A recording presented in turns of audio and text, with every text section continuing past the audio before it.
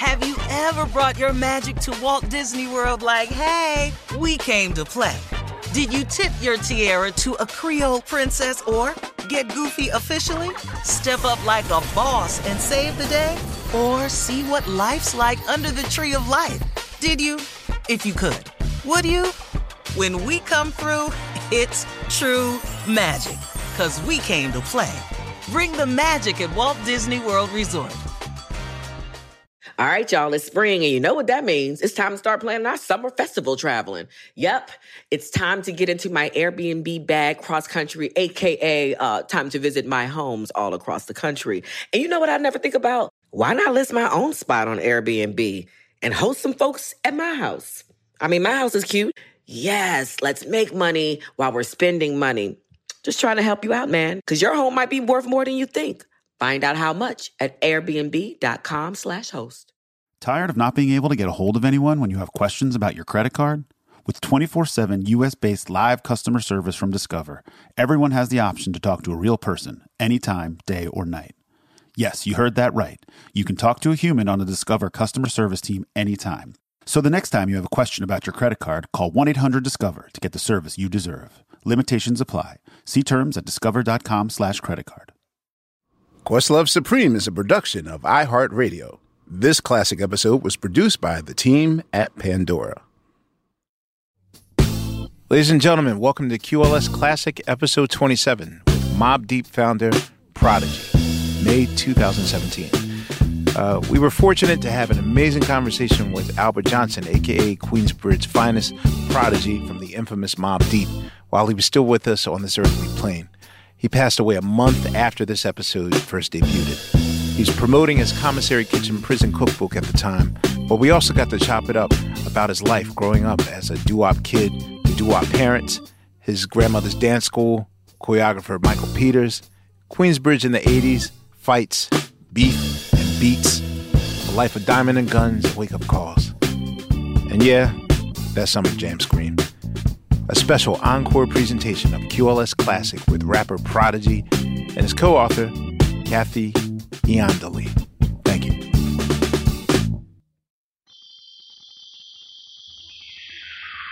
Suprema, roll call. Suprema, roll call. Suprema, roll call. Suprema, roll call. This is Questlove. Yeah. Yeah. What? Roll call. Suprema. I have nothing. Suprema, roll call. Suprema, roll call. Fonte's in the building. Yeah. Check out my rhymes. Yeah. QLS family. Yeah. Your beef is mine. Roll call. Suprema. I hate you. Suprema, roll call. Suprema, roll call. My name is Sugar. Yeah. Sugar Steve. Yeah. I need a sugar-free Yeah. commissary. Roll call. Suprema, roll call. Suprema, roll call. My name's Boss Bill. Yeah. Winter despising. Yeah. But it's spring again now. Yeah. Temperature's rising. Roll call. Suprema, roll call. Suprema, roll call. I'm Unpaid Bill. Yeah. Rappity raps. Yeah. I hope you can hear me Yeah. through these wiretaps. Roll call. Suprema, roll call. Suprema, roll call. So it's like, yeah, I'm a little shook. Yeah. My verse would be better Yeah. if I read more books. Roll call. Suprema, roll call. Suprema, roll call. My name is Kathy. Yeah. I'll write those books. Yeah. Laya can read them. Yeah. I've got no more hooks. Roll call. Suprema, roll call. Suprema, roll call. They call me P. Yeah. HNIC. Yeah. We on this show. Yeah. Let's motherfucking go. Suprema, roll call. Suprema, roll call. Suprema, Suprema roll call. Suprema roll call. That was not bad. I'm glad I didn't Wow. They trying to That wasn't bad. That wasn't bad. Damn, Cav, you got Kathy balls. came through. I mean, Ladies and gentlemen, welcome to another edition of Questlove Supreme. Is this our first double, kind of our first double guest? I mean, Pete Rock and Smoke DZA. Okay. He ain't talk much Smoke DZA, so yeah, it is. Okay. And there was also the episode where D'Angelo came in and was like, Oh, yeah. it's funky. It's more R&B. It's more And then- R&B. That was right. That was then he more- left. Then he left. That's it. Well, ladies and gentlemen, this is a special episode. Well, I feel like every episode of Questlove Supreme is a special episode, so I don't want to make it like the Meredith Baxter Burney episode of a special Meredith Baxter Burney episode of Questlove Supreme. We have like one of my freaking heroes, like one of my rhyming heroes, a cultural icon in the world of music. Above hip hop, music. Just for me, like one of the illest writers, poets, MCs. As an MC, to me, he has the best opening lines in rap history. Yes. We'll talk more about, but We will. yeah, like I tell MCs all the time, you have like 4 bars to get my attention, but he kind of made it even worse because it's like Comes okay, in the door. Yeah, you only got 1 bar, so Right. You know what I mean? So Which- yeah, Ladies and gentlemen, please welcome Prodigy of Yo, Mobb yo, Deep. yo, yo, yo, yo. What up, though? In addition, we have his co-conspirator. Now, what makes it great is that our special guest, Kathy's kind of family to some of us Questlove Supremers that have started on the OK Player boards. She's my favorite Lauryn Hill stan of all time. right off the gate, man. Well, I mean, that's how you came to my attention. I was like, who? I mean, before the day of social media, I mean, OK Player was like the original Twitter. That was the original. that shit was gladiator school, man. Yeah. It was. It was Like, gladiator school.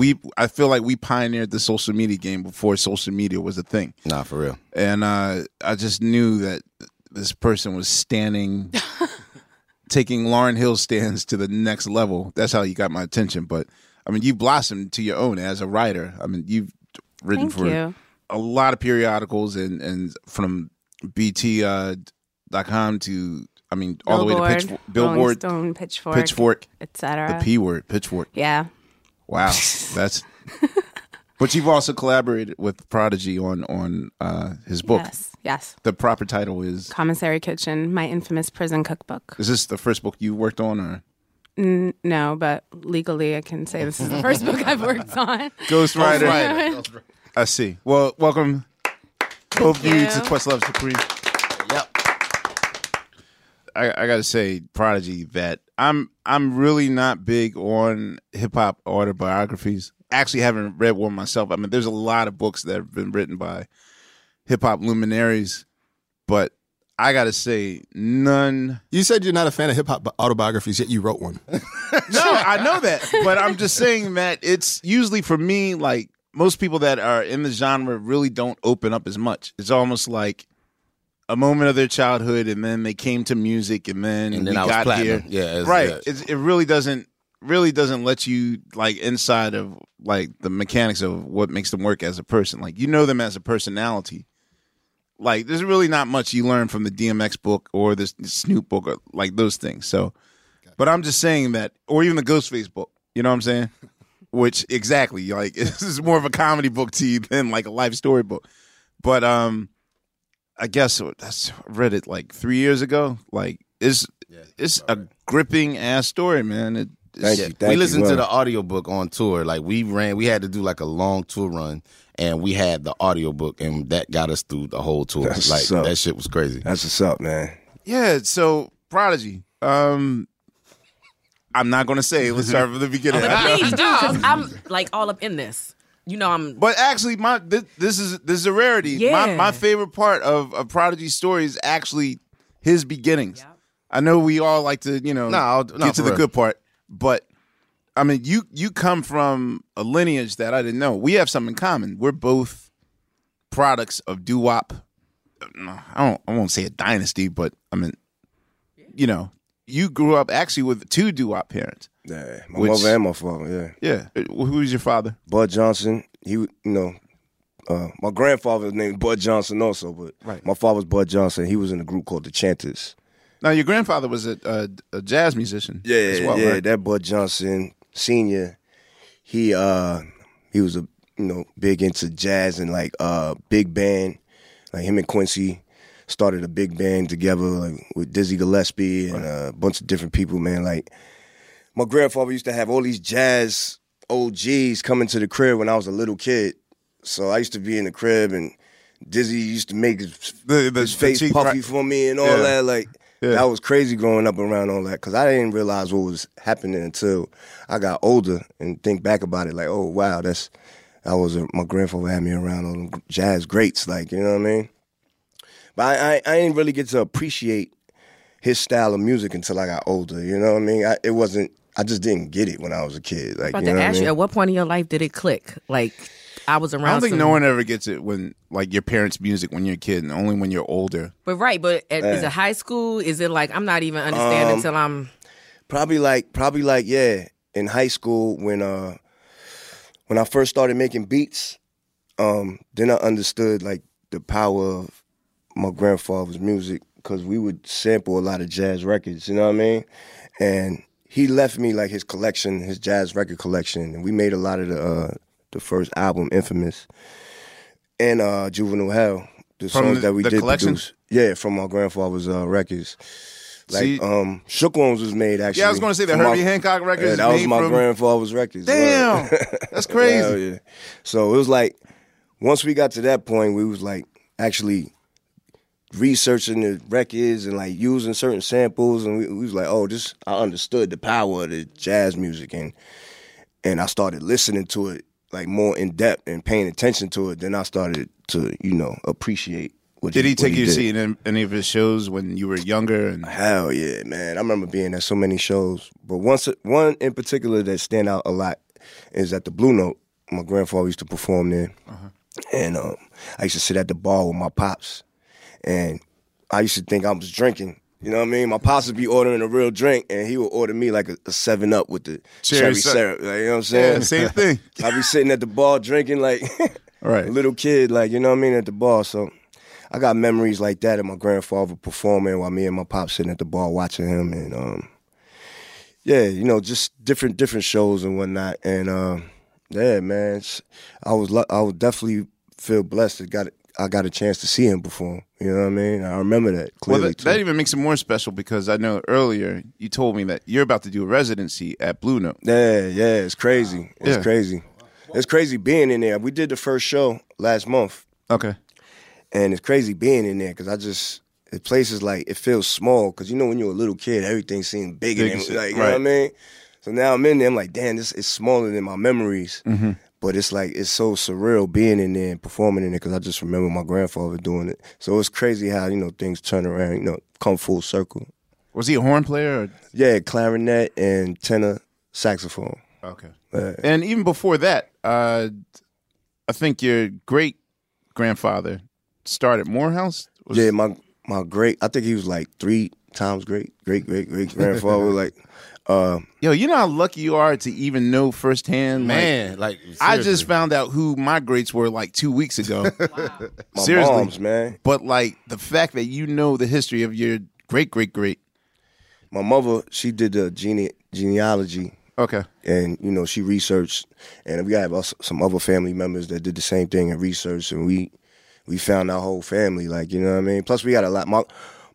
My grandmother on my mother's side, she keeps a lot of family photos and just history and stuff. So we were able to like put pieces together, connect dots, like, you know what I mean? So it's pretty interesting, man. I learned a lot about my family while I was locked up. My moms used to write me and tell me, use this in your book, put this in your book, this is important. You know what I mean? Right. So, and your mother was a member of the Crystals. Yeah. Yep. My mom was like walking down the street somewhere. I don't know if it was Queens or wherever she was at. And somebody stopped her and was like, "Hey, can you sing?" And she was like, "No." Really? And they was like, "You sure we need an extra member for this group?" Because one of the members had dropped out. Right. So they convinced her to do it. She was only 18. They convinced her to do it, and she became a part of the group and went right on tour. You know what I mean? So it was kind of crazy how she got in the involved with mid-'60s, that. she was wow. Yeah, it was just like random. Like she just so happened to be walking down the street, and they stopped her like, because I guess, my mother, she was very pretty, like with light eyes, so she had the look. Yeah, so they stopped her like, yo, can you sing? We need you in this group. Come on. And are y'all like a generational New York family? Like, is that where your people? My whole family's from Southside Jamaica, Queens, and before that, they come from like Texas and Virginia. You know what I mean? Yeah, the Crystals are, for like our listeners, I would always say that, like, I grew up in a oldies doo-wop family, but similar to like parents today, like I'll say like Kamal from The Roots, my keyboard player, tricked his kids into thinking like Michael Jackson was brand new. As a parent, you be trying to trick your kids into like, like, or that's even like my production manager, like his sons think that like Eric B. and Rakim is new. Wow. Even Kirk, my guitar player, would play Slick Rick so much for his son that his son actually, like the first time he ever had to reprimand his son about a school project, and I heard these words, he's like, son, you can't bite someone else's rhymes. like I guess in kindergarten, Kirk's son was supposed to do a writing assignment. You said Slick Rick. I thought that was going to go somewhere so good. I thought you were about to tell him, lick the balls. Right. Like something crazy. No. He said that he took like, plagiarized like some of a children's story and made it like it was his own joint. But like, I'm just fascinated how parents will trick you into thinking that that's your contemporary music. So I grew up just with, an oldies doo-wop dad that would always play like the Crystals, Harvey and the Moonglows, like all those groups. So like, I grew up thinking like He's a Rebel was like some new shit when I came. Like I had the 45 at home. So that's it. Yeah, I was surprised to find that out. So like in the beginning, did you have any designs of being an entertainer, or were you just like observing it and just like, oh, that's their shit? And yeah, nah. In the beginning, I really didn't know what I wanted to do until I turned like, maybe like 12, 13, and I think it was when I first heard, LL Cool J and Run DMC, the Sucker MCs and Rock the Bells. Mm-hmm. When I heard those songs, that just changed everything in my life. You know what I mean? That made me, I was like, all right, this is what I want to do. This is what I like. I used to play the songs for my mother. Like, yo, Mom, check this out. You know what I mean? I used to play, the Paid in Full. Matter of fact, I used to say Rakim's rhymes to my mom's, act like I wrote it. And she'd be like, oh. Did you always have this deep deadpan voice as a kid? Because, like, you are Rakim's, like, vocal doppelganger. I don't know. That's just my voice. Yeah. Hell yeah. So, I used to say Rakim Ron to my mom. She used to be like, "Oh my God, you're really good." And I used to be like, I ain't say nothing to her. I used to be like, "Yeah, I'm a rap, Mom, I'm a rap." But I first got turned on to hip hop music when I was like 12, 13. Before that, like you said, it was a lot of doo-wop in the crib, like soul music. You know what I'm saying? A lot of church music, you know what I mean? You were born, were you born in Long Island or? I was born in Hempstead, Long Island, yep. I know that Chuck D and Flav always talk about Hempstead. And they Chuck D and Flav is from the town right next to me in Roosevelt, okay. You know what I mean? That's right next to Hempstead. So we all like. Was Hempstead EPMD? I know that someone rhymes about Hempstead. EPMD was Brentwood. They was from Brentwood. Hempstead, you remember Son of Berserk? Yes. Yeah. Wow. Son of Berserk was from Hempstead. Yes. Wait, I love that you just brought up. Like for me, Son of Berserk. I feel like I'm the only person that got that record and worshiped the shit out of it. Like I used to go outside to the store and Son of Berserk be outside. Word. He's like, "Yo, son, what up, kid?" Like with that old man voice. Yeah, you know what I'm saying? Because we was like the little dudes using the studio. There's a famous studio in Hempstead that Public Enemy started in. Son of Berserk. Yeah, they would do their pre-production out there. It was called 510. Yeah. So that's where we all started. Like, Buster would be out there sometimes. Yeah. So that's where we all started. So everybody used to be over there. Like, we used to see everybody over there. But yeah, man, like Hempstead, I think Method Man from Hempstead. He's from Terrace Ave. You know what I mean? Trying to think of who else from out there. Rock Marcy is from Hempstead, you know. Those are the few that I can remember off the top. Yeah. So, like, what eventually brought you to the city, to Queens? When I turned like 11, 12, my mom's moved to Left Rack. She moved to Left Rack City. Her and my pops had split up because my pops did some crazy shit. My pops was wild, man. Mm-hmm. He had kidnapped me, took me to Detroit. We was living in Detroit for a minute, balling out of control. He was working in the stock market. Oh, wow. Doing some crazy shit. And when did you live in Detroit? Man, this is like early 80s. When Scarface, what year did Scarface come out? 83. Yeah, because my pops took me to the movie. Why do we? I remember that. What was the Family Feud? 83. My pops took me to the movies in Detroit at the premiere when Scarface first came out. So that's when I was out there in 83. Wait, you were 9? I was 9, yeah. So the lyric, your pop taught you how to shoot when you was 7. That was real. That really. Oh yeah, my pop, man, he was off the hook, man. That boy is something else.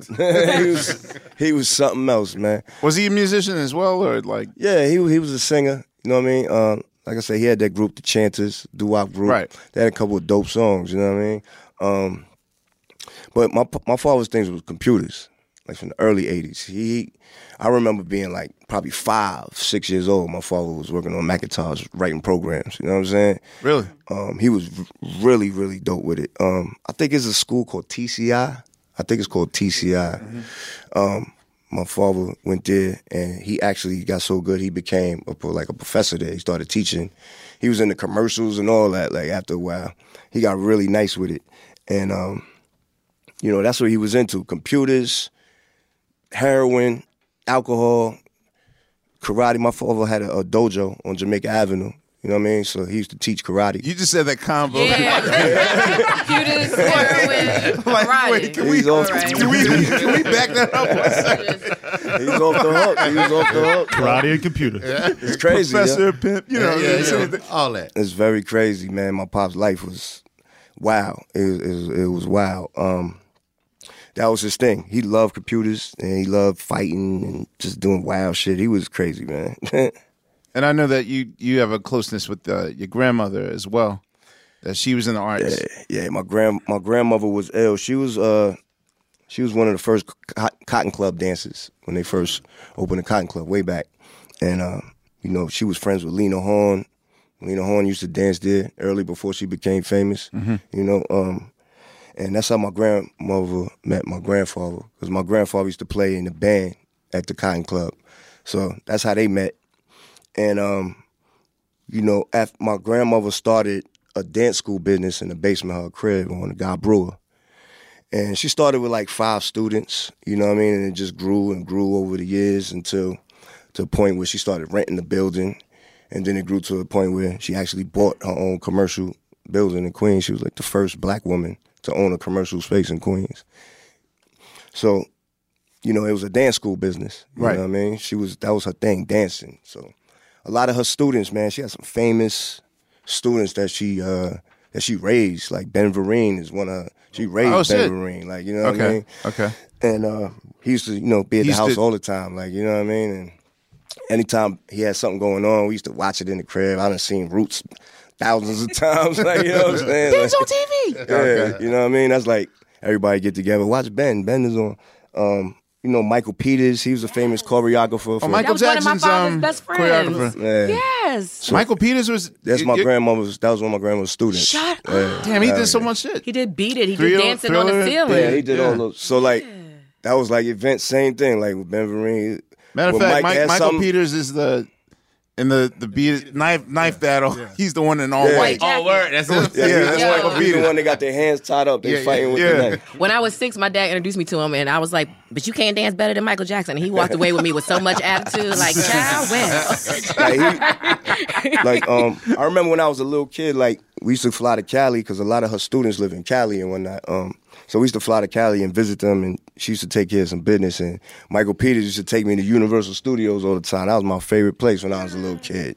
I used to be like, let's go again. Let's go again. I've been there like 100 times when I was a kid. That was my favorite shit. Like, you know what I mean? But yeah. So this is like my grandmother's life. She this is her thing in the dance world, and she got a lot of choreographers and. She helped out a lot of people as far as that in that world. So I grew up a lot around her concerts. She would do these concerts every year at Lincoln Center, at the Apollo, at Carnegie Hall. Every year she would do like a big concert. And so you were a backstage kid. Yeah, me and my cousins would be backstage wilding, looking at the girls getting dressed in the word. You know what I'm saying? That's different than my backstage. I used to watch old ass dudes, smoke reefer in the. Word, yo. But you had a better backstage experience. Yeah, especially at my grandmother's dance school. She, like hundreds. All the Jones be there. Hundreds of girls from Queens, like. That was man. I used to love that place when I was a little kid, man. We had so much fun running around Jamaica Avenue and just having fun, man. With all the girls were there, and it was crazy growing up. Like, you know what I mean? So when did you officially you moved to Queens? So I moved to Queens. Or after Detroit, or yeah, it had to be like 84. Okay, like 84, 85. I moved to Left Rack with my mom. She got divorced from my pops after he kidnapped me, and she was tight. She was like, man, I ain't doing this shit no more, man. Wait, how did she find you? My pops had actually took me on a robbery where he went and robbed a jewelry store when I was in the car. You know what I'm saying? Wait a minute, I need a siren for that shit. All right. Wow. And that shit pissed my moms off because, we got into a high-speed chase with Nassau County Police. Is chasing us, and he finally pulls over because he realized, I'm in the car. He jumps in the car and throws a big-ass bag of jewelry in my hand. I'm like, this whole knows jewelry and shit. And he's flying through Hempstead. Like, it was out in Long Island. And, finally he pulls over. I remember the cop put me in the back. And my pop's hand was locked up behind his back. I remember holding my pop's hand while his hand, yeah, they had me in the back seat with him. I didn't know what was going on. I'm like, I was too young to even compute what the fuck was happening. Get to the precinct. Police gave me a soda. I remember sitting there drinking the soda. My mom's came to get me, and I remember her arguing with my pops, flipping on him, like. And then my pops kidnapped me right after that. You know what I mean? Because she was like, I can't be with you no more. So he took me to Detroit, and my mom found out where I was at. She threatened to have, call the cops on him. So he sent me back or whatever. My mom's. Then we moved to Left Rack, and then I went to school in Left Rack. I went to junior high school in Left Rack. City. Went to Halsey, right across the street from Long Island. Right across the street from the LIE. Mm-hmm. You got to cross the LIE to get over to the high school. I'll say that the picture that I always think of when I think of Queens is more or less the picture that you guys painted on The Infamous. Right. But was it always like that? Like when you first got to Queens, was it that? Because you paint a dark ass. What was Queens like? I mean, this is when crack first came out. When I moved to Left Rack, crack just hit the street. It was brand new. You know what I'm saying? I'm in junior high school. I'm 12 years old.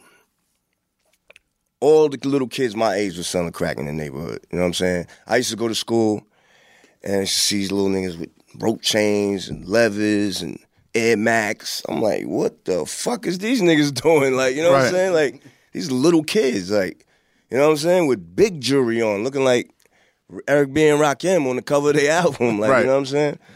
And then, I started getting cool with people out there, and they started telling me what they doing. You know what I mean? And Left Rack was big time for, like, selling crack. Like, it's well known that Left Rack City was, like, big time crack neighborhood. Like, you know what I mean? And Left Rack is his proper name? Left Rack, yeah. Okay. Because I think when Tragedy... Right, yeah. Like, I thought that was a Noriega title y'all made up. There, you know what I mean? They call it Left Rack, Iraq. That's what Nori Okay. say. He be Okay. like, left rack is Iraq, Queensbridge is Kuwait. You know what I'm saying? Okay. But yeah, so left rack, that's how it was out there. This is when crack first hit. So, you know, all my friends I'm going to junior high school, they selling crack. And, you know, once I got cool with them and they told me what they was doing, I was like, man, you know, let me try my hand at that. I want a chain too. You know what I'm saying? I want to look fly like y'all niggas. Right. So I hooked up with one of my homies from school. He gave me a few vows. He was like, all right, start with this. You know what I'm saying? If you could do this off good, you come back, I'll give you some more. Like, you know what I mean? So I went out. I'm 12 years old. I'm looking like I'm 8. When I was 12, I looked like I was 8, yo. So Yeah, you definitely found the fountain of youth, man. so I wouldn't I'm even think you're outside. in your 30s or 40s now. Like, I go outside with the little cracks on me and whatnot, and I'm super paranoid. I never sold a crack in my life. You know what I'm saying? So I'm like, I'm looking around, I'm nervous, motherfuckers walking up to me like, yo, you got something? Like, I don't know. It's like that scene from Paid in Full. Right. Remember when fucking A Right. was like scared when he first sold crack? Just like that. I was fucking paranoid, yo. So anyway, I think I sold one vial and the police ran up on me. Damn. You know what I'm Your saying? first time? First time. damn. Police ran up on me. They grabbed me. Yo, fuck you doing out here? Found the cracks. They was like, how old are you? I'm like, yo, I'm 12. They're like, what the fuck? You look like a little kid. Like, you look like a real little kid. Like, go home, man. Fuck you doing out here? And he just took the crack and sent me home. So now I got to explain to this nigga what happened with the cracks. Ah, crack. You know what I'm saying? He like, yo, what happened? I'm like, yo, police just took it and they let me go. He like, yeah, now you got to give me that bread, son. So we have a scrap, you know what I'm saying, at school. He want to scrap. I lost, you know what I'm saying? I'm taking my jacket off. He snuffed me. Oh, I'm like, oh, shit. So these girls break it up. Some girls I knew from the hood broke it up. Like, leave him alone. Leave him alone. You know what I'm saying? So anyway, I ain't fuck with the cracks no more after that. Wise decision. For a minute. And, you know, I just was just cool with everybody after that. You know what I'm saying? I wasn't trying to, you know, really sell no drugs and get caught. That was too much for me. Like, you know what I'm saying? And then once I went to high school and I met Hav. So, yeah, Hav brought me out to Queensbridge when I first, you know, went to high school, when I first met him. And he introduced me to that whole world. It's just different. Now, mind you, when I was a kid, my mother, her whole life, she worked for the Housing Authority. Mm-hmm. So she worked in all the projects in New York, Brooklyn, Harlem, and, you know what I mean, Queens. And Queensbridge was one of the projects that she worked in. Her job was she would get people approved for their apartments. You know what I mean? So they come to her to apply for. Right. She worked in the office on the Hill in Queensbridge, and, you know, people got to come to her, and she decide whether. Assign them. You know what I'm saying? If they make enough money to live in the projects or, you know, subsidize rent or whatever, how that works. Everybody wanted to be her friend. Yeah. So she worked in Queensbridge when I was a little kid. You know what I'm saying? And I used to go with her to work in the summertime. This is before I met Hav and all that. And I went to Reese Day Camp. Like when my mom was at work, she would drop me at day camp on the Hill called Reese. So I was already out there for a few years when I was a little kid. I met a bunch of people. And it just so happened that years later, you know, once I moved to Left Rack, went to high school in the city, met Hav. Now I'm back in Queensbridge. Now I'm older now. And I'm seeing people I remember when I was a kid from day camp and all that. Right. But it was just being back out there and just seeing, you know, how Queensbridge was like just a whole nother world. Like the fashion, the slang, like, you know, just everything is just different. Okay, can you explain something to our listeners? And by our listeners, me. By our listeners, I mean me. What is the Dun language, and what is the genesis of the Dun language? What's that, like Dundunny? Like So Dun. the Dun language, that's like saying, we Like say, I know cats in Sweden that talk the Dun. Like after Mobb Deep shit came out, yo, what up, Dun? And I was like, what are y'all talking about? It's so a TH too. one of our right? homies, one of our homies from Queensbridge, his name is Bumpy. He got like a speech impediment. He speak with like a lisp a little bit. You know what I'm saying? So, you know, That's where it comes from. we call each other son. Everybody be like, yo, what up, son? What up, son? And when Bumpy say it, he be like, what up, thun? What up, thun? So, we, you know what I'm saying? Yo, Yeah, Bumpy to thank. finally. After Word. 25 years, I've been wanting to. So it's So that- THUN. Yeah, it's THUN. But I had short. When I write my rhymes, I write shorthand. I try to write short as possible. So I used to write DUN just to write it real quick and get it out the way. You know what I'm saying? So it's like 2 different spellings when I do it. But whatever. That's where it started with Bumpy. You know what I'm saying? And we just started calling it. Shout out to Bumpy. Dun language. He created the Dun language. That's what we. You know what I mean? We thank you. Yeah. Shout out to Bump, man. But yeah, once I got out there and I just seen how that world was in Queensbridge, and I remember being out there as a kid. When I was out there, it was like super early 80s, like probably the Juice Crew was popping like back then. Right, was any running with Marley Marl or those guys? Or I was too young back in the days, you know what I'm saying, when I was in day camp, but I remember how they used to dress. They used to have the shell top, they used to have the Pumas with the, the Tar 1 suits, the Kango. I remember seeing people dressed like that when I was a kid, so I know that was like probably that Juice Crew era. And then when I came back out there later on, it was new things happening. You know what I'm saying? It was like that era was starting to change. You know what I'm saying? Things were starting to change. And, I was like right smack dab in the middle of it, man. And, it was just interesting to see being from Hempstead and going to school in Manhattan, where I met Hav at. We went to high school with everybody from New York, different boroughs, Brooklyn, the Bronx, Manhattan, Queens. They was from everywhere. In our school, art and design, you know what I mean? So we had friends with people from all over East Borough. So we used to hang out, we used to party in the Bronx, up by Yankee Stadium and Sheridan. We used to, hang out in Brooklyn and Bed-Stuy, Marcy, Tompkins, Sumner, you know what I mean? We was out there, you know what I'm saying? Hempstead. So was there ever any hesitation whatsoever? Because I know if you go to a different part of town that you're not necessarily from, it could be a caution thing, like, Yeah, I mean, you got to be careful, man. I mean, look, growing up, you know what I'm saying? This is where things changed for me a little bit, all right? My first year of high school, there was this gang called the Decepticons, you know what I'm saying? And I used to come to school in the morning, and I used to see people coming to school, my friends coming to school with big-ass cuts going across their face, their arms, hands, like $150, their faces spliced open, like, you know what I'm saying? I'm like, what the fuck happened to you, son? They're like, yo, the Decepticons just caught us in the train station. I'm like, yo, them niggas ain't cutting me like that, dog. I'm buying a gun right now. Because I dare nigga try to cut me like that. Like, these niggas was twisted, you know what I'm saying? Right. So that kind of forced me into a position where I was like, I'm defense, about to protect myself, like, you know what I'm saying? Right. So that's when I bought my first gun because of that, you know what I'm saying? Because I wasn't gonna let nobody cut me in the face like that, you know what I'm saying? And they was running around doing this on a daily, like, this is what they was doing. Like, they was from Brooklyn, like, you know what I mean? It was just a gang. They was called Decepticons. They had a female version called the Deceptinettes. They had another gang called the Low Lives. They had another gang called I can't think of it right now. But yeah, there was like this gang culture from Brooklyn, you know what I'm saying? And we had to deal with that, you know, because after school, they would come up to different schools and terrorize motherfuckers, robbing motherfuckers, like, you know what I'm saying? So it forced me and my little tight friends to be on some bullshit. It forced us to be on some bullshit, you know what I'm saying? And that's where the bullshit started a little bit, like, you know what I'm saying? Right. That's like freshman year. Like yourself. You know what I'm saying?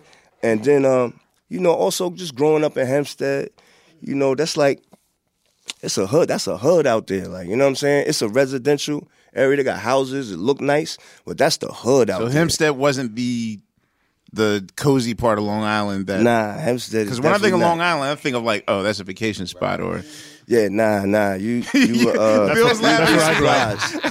Where'd you grow up? You grew up in Hempstead, Bill? No, I grew up a few miles north of Hempstead, but okay, it's a little different where I'm from.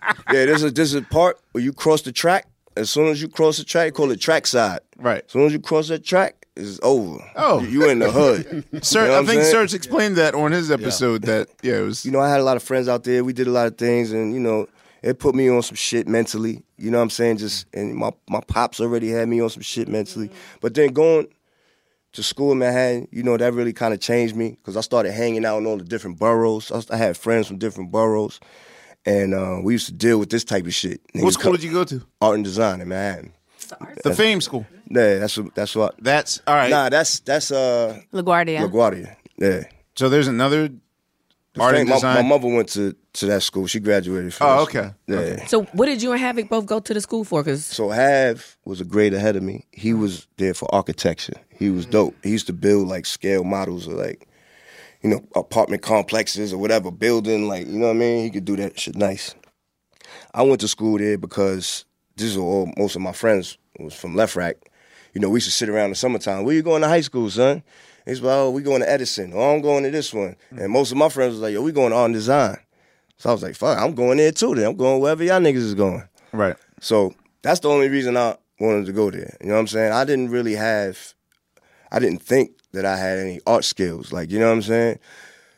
I had to take a test to get into school. That's what I thought. You had to bring a portfolio up. So I was like, all right, what am I going to do? How the fuck am I going to get into school? I got to work my way into school somehow. So I thought, and I was like, oh, all right. There's this group called the Shirt Kings. They like clothing designers and the airbrushing. Yeah, and airbrushing in the Coliseum in Queens. So, I grew up with them. Like, I grew up as a little kid on Jamaica Avenue. Like, you know what I'm saying? So they know me all my life. Like, you know what I mean? So I was like, light bulb, I'm gonna just copy, I'm gonna bite the Shirt Kings. I'm sure these motherfuckers in art and design, they never seen no shit like that before. You know what I'm saying? Right. So I just got me some shirts. I got me some markers and some paint, whatever, and I just drew some graffiti on the shit, and I made a portfolio, brought it to school, and they was like, oh, they liked it, and I got into school with that shit. I was shocked. I was like, oh, shit, that shit worked. You know what I'm saying? Word. This is crazy hearing this. That's your story. Right. No, it was Tariq's story. Right. Oh, word. Because Tariq was an art design student. So he used to make like crazy medallions and those Yo Baby Yo Mickey Mouse t-shirts. Yeah, hell yeah, man. Shit mad like creative, that. Mad creative. Yeah. But, I guess, I got a love for being creative by being at that school. Like, you know what I'm saying? I got a love for photography because we had photography class there. A love for, just design and shit and seeing what Hav used to do with the architecture. It just, opened my mind to something new. So how did you guys meet? You met in high school? Yeah, we met. My first year of high school, in my photography class was a kid named Black from the Bronx. And we got real cool, kicking it every day in class. And one day he was like, yo, man, he was like, I used to wear mad jewelry. Like, I used to have I thought I was Slick Rick, dog. You know what I'm saying? I used to have hands full of rings, mad chains and shit. I was retarded when I was in school. Like, you know what I'm saying? That's another reason why I bought the gun, too, because I'm like, I'm a target with all this shit on. Yeah, I was going to say, like, you didn't feel like defenseless. I was bugged out as a kid, yo. You know what I'm saying? I didn't really care too much. So, when I met Hav, it was because of my man Black from the Bronx photography class. He was like, yo, man, you should meet one of my friends named Havoc. Y'all both rap. Y'all both about the same height. I'm going to introduce you to him after school. Mm-hmm. So, little did I know that these niggas were setting me up to rob me. Oh. Wait, what? Oh. Havoc. Wait, this is an arranged marriage that was arranged robbery?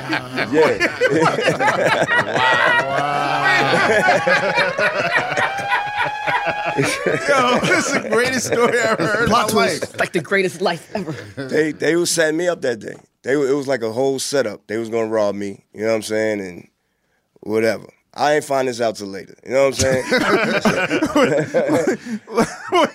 Like later when you're on the proposal, bro, like, oh, yo, you remember when we first met? Yeah, maybe like a year or two later. They came and they was like, yo, remember that time? We was like, yo, we was gonna rob you that day, son. But you was cool, so we was like, nah, don't rob him. You know what I'm saying? That's our story, Steve.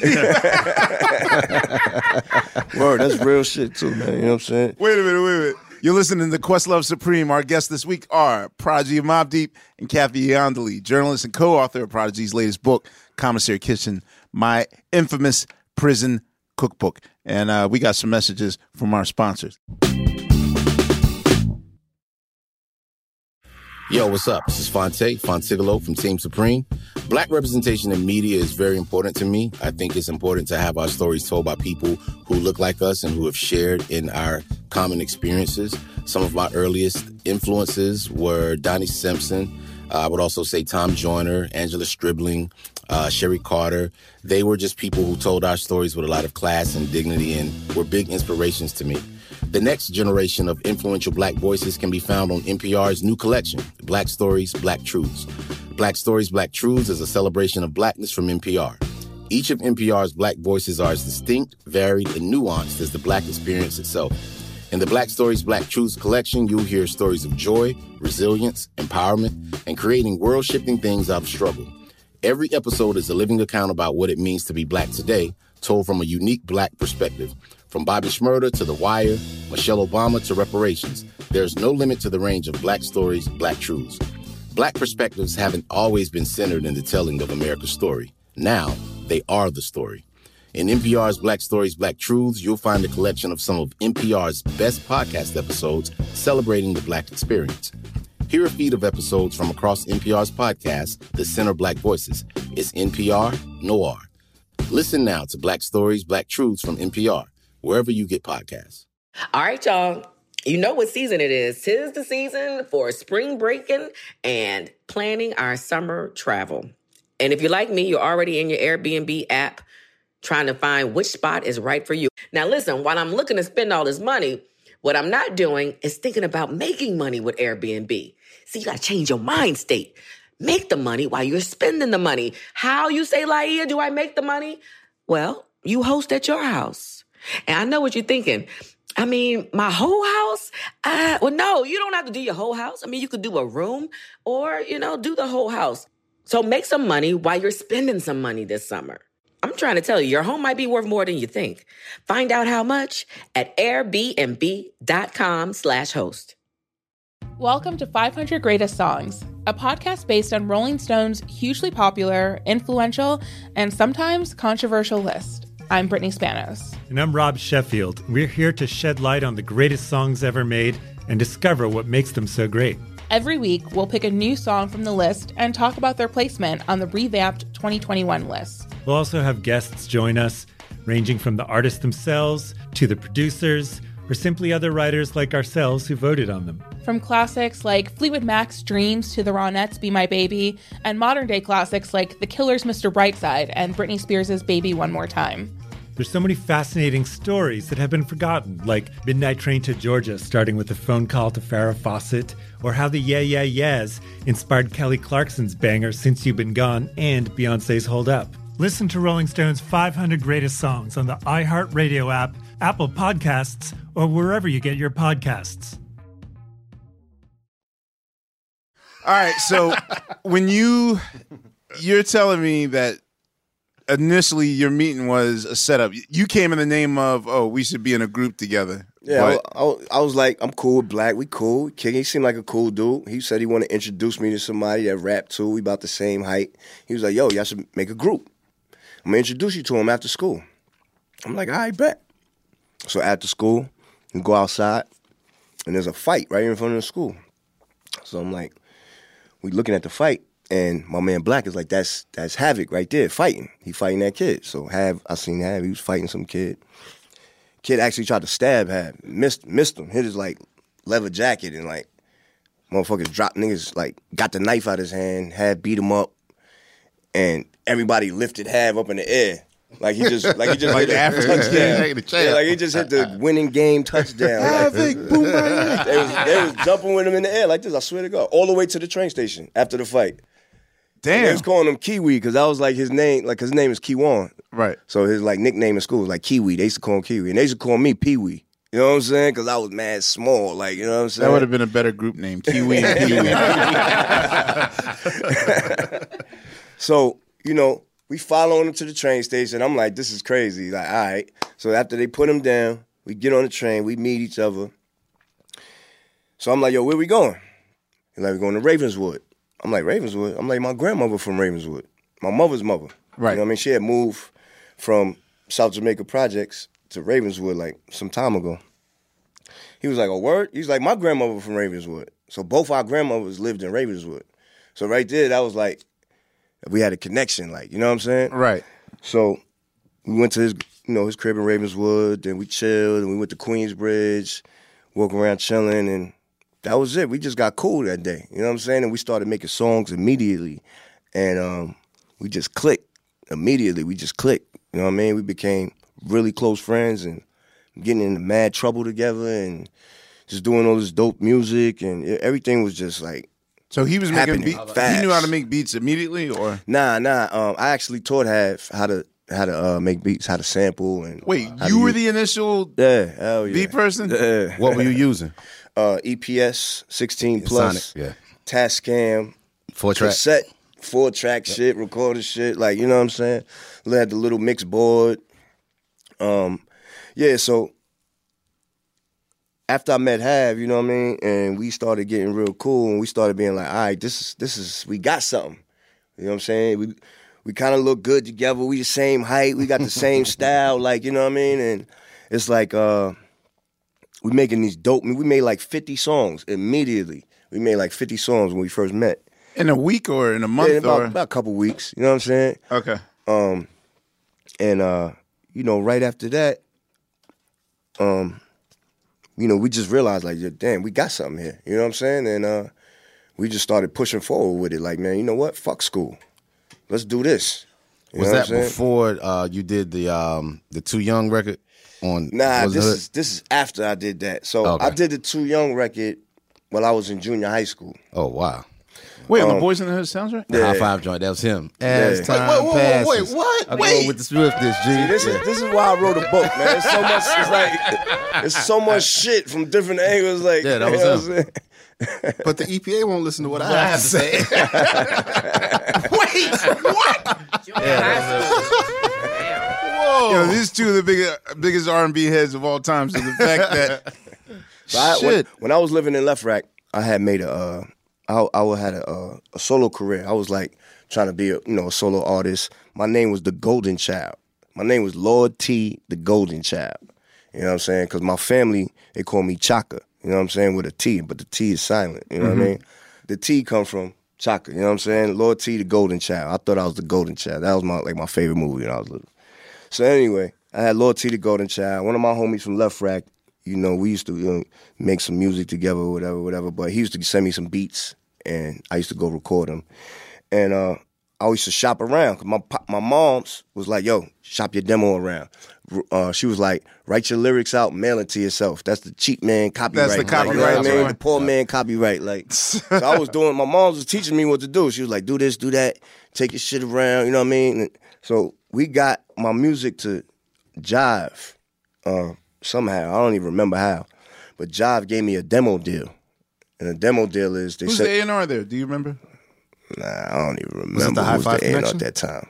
And this is 1990, correct? Nah, this is like 88, 89. Okay. You know what I'm saying? So I'm in Jive working in Battery Studio. You know, they got their own studio. Yeah. So they gave me a studio. They was like, all right, let's see what you could do. Yourself? That's what a demo deal is. You know what I'm saying? They put you in the studio. All right, let's see what you could. If you could come up with something dope within the next couple of months, we'll sign you to a real deal. You know what I'm saying? So that's the kind of deal I had. So you by yourself? Me by myself. With the drum machine and you writing your rhymes, doing your own music? Nah, I wasn't making beats at that point. Okay. I was getting beats from people and, you know what I mean, just trying whatever I could do. So while I'm there, I used to flirt with the girls at the front desk. Like, you know what I mean? A couple of girls that worked at the front desk. Yep. You know, they was cool with me. So one day I'll go to Jive to go to the studio, and the girl at the front desk, her name was Kim. I remember her name because she hooked it up for me. She was like, yo, I want to bring you to the back. You need to meet somebody. They working on the soundtrack. I'm going to get you on this soundtrack. Come on. So she brought me in the back office. She was like, yo, this is Lord T, whatever, da. He rap. You should get him on this song. So they was like, all right, go ahead. You know, write some bars. Let's see what you could come up with. And I wrote that Too Young, you know what I mean? And they put me on the song. So crazy, yo. I was just thinking about that. I was literally thinking about that song last week. All the stuff about Trump, you know, defunding the EPA and all that. Right. That lyric kept coming in my head. It's crazy. That's crazy. Yeah, so I never knew that. Then, you know, my first year of high school, met Hav. Still working at Battery at this time. So I used to bring Hav with me. I was like, yo, I got a studio we could work at. So I used to bring Hav with me to Battery. We used to get beat. We used to like use record and pause on the tape deck. Pause tapes. And make our own beats. And we made a lot of beats like that. And were y'all going by the Poetical Prophets at this time? Was it? Yeah, we still didn't figure out a name yet at this time. Okay. You know what I'm saying? But you know, Jive gave me that studio. I'm not supposed to be having other people in it. So, yo, does this story sound familiar? Very familiar. This is the black version of MC Search right here. This is how Third Base got started. So check this out. So now, you know, Jive was like, all right, we want to sign you after the Boys in the Hood shit and all that. And I was like, look, I got a partner now. I was like, if you want to sign me, you got to sign him. And they was like, nah, we just want you. You know what I mean? We don't want your partner. And I was like, all right, well, see you later. You walked away from that? Damn. That's loyal. Hey, I was like, man, listen. Because what we were doing, it was just a vibe. You could just feel it. You know what I mean? You could feel the power of what, and we just like met and just started. And through our conversations and just hanging out and the music we was doing, you could just feel like this is what it's supposed to be. You know, I'm not supposed to be a solo artist. You know what I'm saying? Right. Did Havoc know that you walked away? Yeah, he knew that because I was trying to get both of us signed the job. You know what I'm saying? But they was like, nah. So by this time, there were other groups that were of your age, or y'all look mad young, at least on the Juvenile Hell record. Yeah. Y'all look young as shit. So I thought y'all were in the kids group realm. Right. So were they trying to mold y'all into that ABC crisscross kind of bandwagon? Like, were they trying to make y'all kids group? The ill part about it is we never had anybody telling us to do anything. No A&R, no... Ever. Like I said, they put me in that room like, all right, let's see what you can do.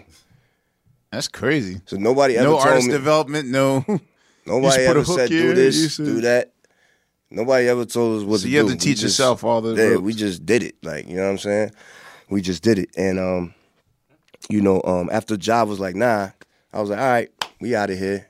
And we just continued to make songs and shop our demo around and, you know, try to get on. You know what I'm saying? And that's when we met Q-Tip after a while. You know what I'm saying? All right, I'm sure you've told this story a gajillion times. Yeah. But can you please tell that Def Jam story, please? So, for our listeners who've not heard, this is the illest story ever. Yeah, man, and then let me say something real quick, too. Okay. Just something clear real quick. A lot of motherfuckers, they read my book or they hear these stories, they be like, oh, this nigga dry snitching. Now, let me tell you something, right? There's nobody being convicted, arrested, or anything for what I'm saying. I'm saying shit with a what do you call it? The statute of limitations. Statute of limitations is done already. Right. So it's like, this is our life. Like, this is shit that happened in our life, and it's a blessing that we're able to talk about it right now, and that we made it out of certain shit. And true indeed. You know what I mean? So when you hear people saying all this, they don't know what the fuck they talking about, dog. Like that shit really pisses me off. But anyway, I'm gonna tell you the story. Thank you. So after the Jive shit, me and Had started making mad songs, and we took our new demo around. And what we used to do is look on the back of albums to our favorite labels. So our favorite label, of course, was Def Jam at that time. So we used to be like, all right, where's Def Jam? All right, here's the address. All right, come on, let's cut out of school. Let's take the train, go down to Def Jam. So we used to go down to Def Jam with the headphones, Walkman, and we used to just stand outside the door like this and wait for the rappers to come out, you know what I mean, or whoever to come out. And we seen, a bunch of different rappers come out. We used to be like, yo, listen to our demo tape. And they was like, come on, man, I ain't got time for this shit. Who would you see? Watch out, shorty. Who in front of y'all? Who's the Amir? Who's the Amir of the story? I just front on 3 cats last week. Now I feel bad. I'm like, yo, they gonna be big as shit. Like, we was outside of 30 Rock waiting for you. I'm gonna tell you, it was. I remember clearly who it was. We'll see. But I don't got no personal shit against them. I don't care about that shit. This is like. But it definitely was the Afros. Remember the Afros? The Afros? Wow. Kicking Afro listeners. Damn, Hurricane. Yeah, Hurricane. You could have had Mobb Deep. Yeah. Hurricane was like, what? Come on, watch out, shorty. You ain't got time for this shit. So I'm like, word, all right, whatever. So we wait outside. We see people coming out. Nobody would give us a listen. Then Q-Tip came out the building. And, they was on fire at that time. That was, Tribe Called Quest to shit. We like, oh, shit. It's Tip right here. Yo, could you listen to our demo, son? Like, check us out, son. We from Queens, da-da-da-da. He like, oh, word, check your shit out. Put on listen, played him a couple songs. He took it off. He was like, come on, come inside the office with me. Damn. Brought us in the office, introduced us to Chris Lighty, introduced us to, man, it was called Russ Associated Labels. REL. At that time, you know what I mean? REL, yeah. It was like a management thing and plus the associated label thing. And, you know, introduced us to people in the office, and Tip was like, yo, these dudes are dope. Help them. You know what I'm saying? He was like, help them, get them, do something with them. So Help he was like them, the set first to really... Yeah, he like, yo, he's telling Chris, he's telling everybody in the office, yo, set up a meeting with Russell, set up a meeting with Leo. Get them, you know what I mean, get these kids' music heard. They dope, yo. So after that, you know, we had a meeting with, they set up a meeting for us with Russell Simmons. So we go to the office to have a meeting with Russell. And it's supposed to be at Russell Crib, which was around the corner on Broadway, by McDonald's, somewhere down that area. So we get to Russell Crib. Matter of fact, I had the gun on me, you know what I mean? The little one-shot Derringer I had bought at school, you know what I mean? So I wasn't trying to get cut. I had left it in the Def Jam office because I didn't want to bring a gun in Russell's house. Right. You know what I mean? I was like trying to be respectful. I was like, I don't bring no weapon in his crib. I was told my man in the office, yo, hold this in the drawer for me until we get back from the meeting. So he's like, all right, put it in the drawer. Walked around the corner, went to Russell crib. Russell was a no-show. They like, Russell got caught up. Y'all gonna meet with Leo instead in the office. Everyone has a Leo story. So we like, all right, bet. So we go back to Def Jam. We meet with Leo. We play Leo our music. He listening. Then he stops the music. He like, I can't do nothing with y'all. We like, why? He like, how old are y'all? So we like 15, 16 at this time. He like, y'all, first of all, y'all look like y'all 9 years old or something. Y'all cursing like sailors. Y'all talking about criminal, crazy shit. He said, I'm going to get sued. They're going to sue Def Jam for putting this on the radio and doing all this, that, and the third. Like, there's no way I could get this played on the radio. There's no way I could get this. They're going to ban y'all. That's what he basically told us. Like, he's like, I can't do nothing with y'all. I'm sorry. And we like. That's crazy. We like, what? We was like, what the fuck is wrong with this dude? Like, he didn't understand the music. He didn't, I don't know. He didn't get it. He didn't like it. That's his choice, whatever. So we was like, all right, fuck it. We wasn't mad at anything. We was a little upset, like, oh, fuck this nigga. He don't know, but right. We didn't give a fuck. We was like, all right, on to the next label. We're going to go to it. We're going to finally find someplace.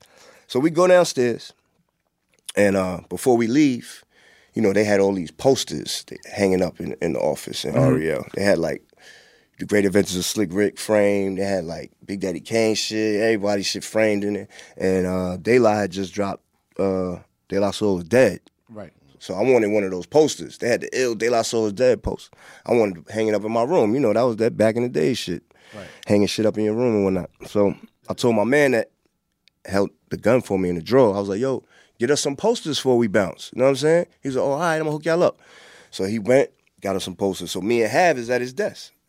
So I'm like, oh, shit, the gun is in the drawer, son. So Hav, get the gun out the drawer.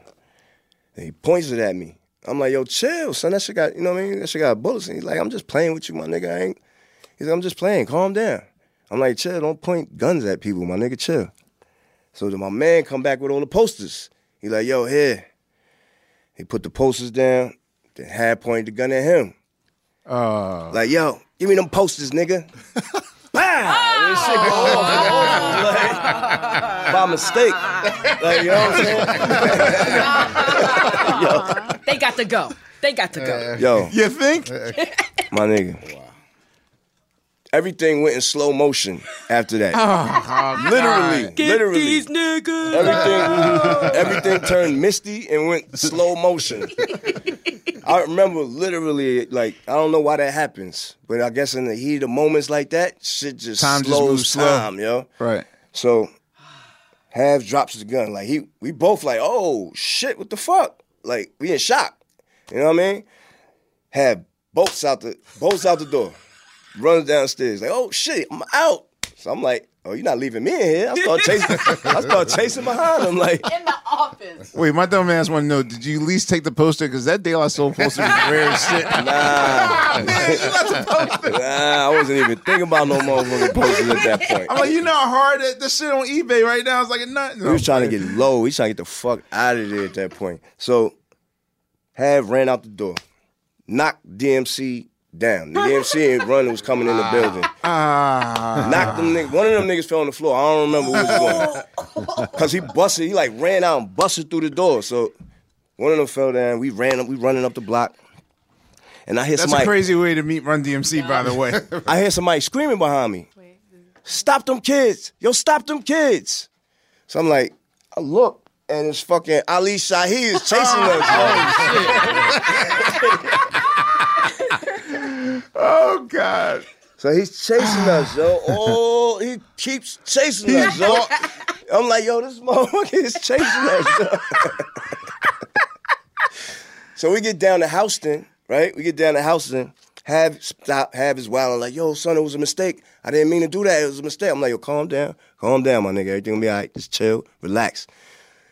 He's wilding though. He's like hysterical because he didn't mean to do that shit. Like, you know what I'm saying? So he's wilding. I'm trying to get him to calm down, and I see a detective car pull up, unmarked car. You know, we know what the D's look like. So I seen the D's. I said, yo, Hav, chill. The D's is there. Because Hav is screaming like, I ain't mean to shoot him. It was a mistake. So I'm like, yo, chill. Son, the D's is right here. Chill, my nigga. So they see him bugging. So they stop the car. They get out. They're like, yo, what's going on? He's like, yo, I didn't mean to do it. I'm like, oh, my God. Here come Ali Shahi. Yo, get the... They put the handcuffs on Hav. Because Hav is sitting there basically confessing. He's like, I didn't mean to do it. It was a mistake. They like, oh, no, it's going to be all right. Put your hands behind your back. Lord. I'm like, oh, my God, man. So they let me and my man Prince AD, that was our DJ at the time, they let us go. Took Hav.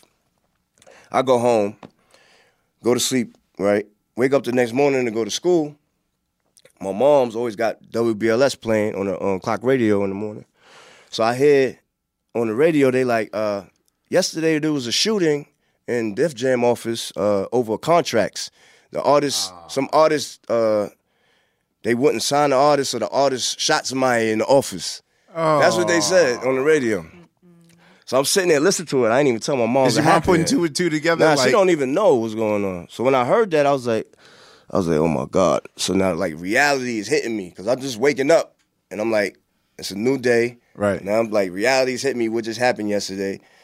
So now my brain kicks into how we gonna get out of this mode. You know what I'm saying? And I'm like, all right. And right away, I just came up with a story. All right, we thought it was a lighter. No. Because you know how in the village, like downtown, they got the little lighters at the smoke shops, little gun lighters. Rozelle used to carry that shit. So I'm like, yo, in my mind, I'm like, all right, we got to think of something quick. So right away, I'm like, yo, we found it outside. We thought it was a lighter. We was playing with it, and shit went off. You know what I'm saying? So, you know, I had to go to the hospital, kick it with the homie. They got hit, and, you know, let them know, like, listen, man, you know that was an accident, man. You know what I'm saying? You got to stick to this story. You know what I'm saying? Like, otherwise, it's going to be bad for Hav. Like, so he was like, all right. You know what I'm saying? He looked out. You know what I'm saying? He was like, because he know it was a terrible mistake, but. Where'd the bullet go? Man, his stomach. Abdomen. Oh. Man. So yeah, that craziness happened. So and, y'all did not get signed to Def Jam, I presume. Nah, and then like, you know, have you like talked banned. to Run DMC or Ali about this like later? Like, nah, but Nikki D remember That's the everything because she was there. She used to work at the office, right? Yeah, and after that, she would always remind me. She would always remind me about that day every time I seen her after that. She'd be like, yo, y'all little niggas is bugged the fuck out, yo. What's wrong with y'all? The cat who got shot, he survived. Like he's cool he was good, man. You know, fortunately, you know, everything worked out. And that's a crazy story he'll tell for the rest of his life. It's definitely a crazy story, though, man. After that, Def Jam had security. You couldn't even walk in the building anymore. I was going to say, because when I went to Def Jam, it was like freaking Fort Knox. Yeah, exactly. So how long is it till 4th and Broadway comes in the picture? 4th and Broadway is a record company on Island Def Jam. You know, Eric B. and Rakim. Yeah, Used to be Eric B. and Rakim's label. So right after that, we you know, after everything with that Def Jam shit, we you know, we continued to make demos, and just Q-Tip had brought us like into the industry. So we started meeting different people and we started finding out about industry parties. Mm-hmm. You know what I'm saying? Because they would tell us, oh, there's a party over here tonight, party over here tonight. So we started being in the loop of all the industry parties at that point. Talent shows. Kid Capri would do these talent shows. Whoever got the best verse or song, you get $100. We won one of those one night. We were just going around, different functions, New York City talent shows, different industry parties. And our homie from high school, Derek, that put us together, that kid that was in my photography class, his mom used to work for WBLS, and she was like cool with Puff. So he arranged a meeting with us and Puff. So we got real cool with Puff right away. And Puff would invite us to all his parties. That's when he was a club promoter at that time, heavy, doing club promotion. And we used to go to all the Puff parties, you know what I mean? At the building, the Red Zone. So we started really being at all the functions and hanging out, and people started knowing us, you know what I mean? And Matty C got a hold of our demo. Matty C from The Source. Yeah. He got a hold of our demo, and he put us in the unsigned hype column that he did. And because of the unsigned hype column and Matty C's other homeboy, Bones Malone, they found interest in us from that, and they was like, yo, we want to have a meeting with y'all. Bones brought us up there, Matty, and we met Cookie Gonzalez, and we met Chris Blackwell, you know what I mean? So they brought us in to meet Chris. We sat down with Chris. Chris was an interesting dude. Yeah, what was that like? Because Chris is like... Yeah, that was very interesting. He was sitting there rolling up some hash. And I never seen hash before. Right. He had a big, like, roll of black hash. And I'm like, yo, what is that? He's like, yo, it's hash. You smoke it. So I'm like, all right. He's like, you want to try it? I'm like, hell yeah.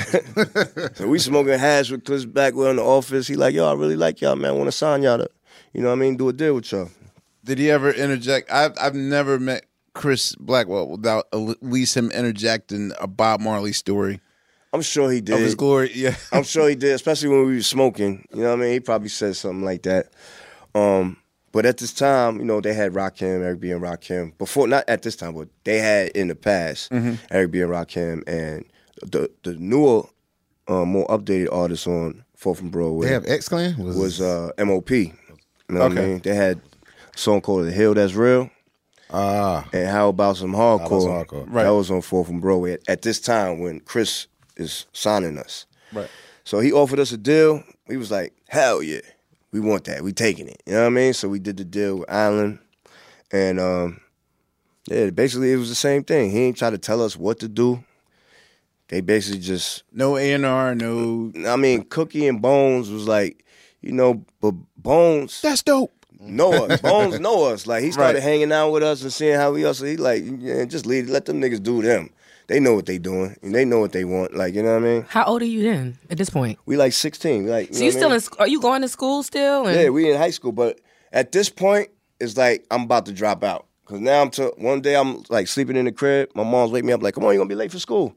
I woke up. I said, "Mom, I'm not going to school no more." And how did she take that? She was like, "Oh, word." She was like, "Okay." What?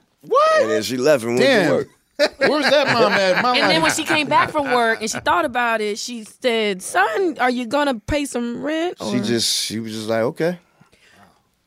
Because I guess she seen what I was doing, like with my career. You know what I mean? She was helping me, like, do it. Like, so you didn't have any resistance in your family? Nah, not with like, you know, I come from an entertainment family, so they was encouraging me. In the family trade. Right, but it's still hip hop, so you know it's so different than it's definitely different. So my mom was scared. She was like apprehensive when Chris wanted to sign us, and he actually did some kind of thing where we didn't need our parents' consent. Wow. Wait. That pissed my mom's off. Yeah. She was like, "Oh, he's a piece of shit. He did say he went around our backs and signed y'all without our consent." But we was like, "Mom, chill, man." You know what I'm saying? So the New Edition story ain't happening, y'all. Y'all my was mom straight. used to manage us too. Okay. You know what I'm So saying? then how did they go behind her? That's crazy. At this time, she was what? like managing us for a minute, and then we fired her. Because how do you fire your mom, man? Yo, y'all hardcore. Because she was like, we did a talent show, right? Right before we got signed to Fourth and Broadway, we did a talent show. It was like a New York City, some talent show in New York used to do all the time. And we had to like auditions, rehearsals, or whatever it is, and we'd going through our song, and our song got curses in it. The chorus of the song go, oh shit, here we go, yo, oh shit, here we go. That's the whole chorus. You know what I'm saying? So we put it on, we like doing our shit, and they like, oh, stop the music, stop. They was like, yo, you can't curse in this talent show. We like, what? They like, you can't curse. You have to change the curses or do a new song. We like, what? We're not changing nothing, man. We're not doing this, man. Fuck your show. And we walked over. My mom was like, what's wrong with y'all? So she sat us down like right after that. She was like, you can't do that. You can't disrespect people like that. You just take the curses out. We was like, yo, listen, we're going to stick to what we do. You know what I mean? We don't want nobody trying to change us. We was hard-headed, like, you know what I mean? Wait, Havoc, Proj, I got to say, 3 times I've heard you easily walk away from some shit that could sort of change your life. I've never heard nihilism to this level where it's just like, I'm out. I can walk away. What is it in you? Like, what's in your head that just be like, all right, I'll walk away? I think we believed in what we were doing so much. Like I said, it was like the vibe that we had. We could just feel it. It was gonna work, and nothing was gonna stop it. It was just a feeling. You know what I'm saying? Like, we was like, oh, we got some shit. He don't know it. She don't know it. None of these people don't know what they talking about. You know what I'm saying? That's we just got crazy. some shit. Because usually people, by this point, people will either have a side meeting.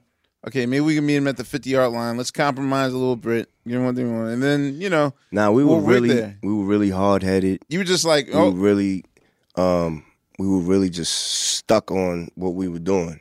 It was tunnel vision.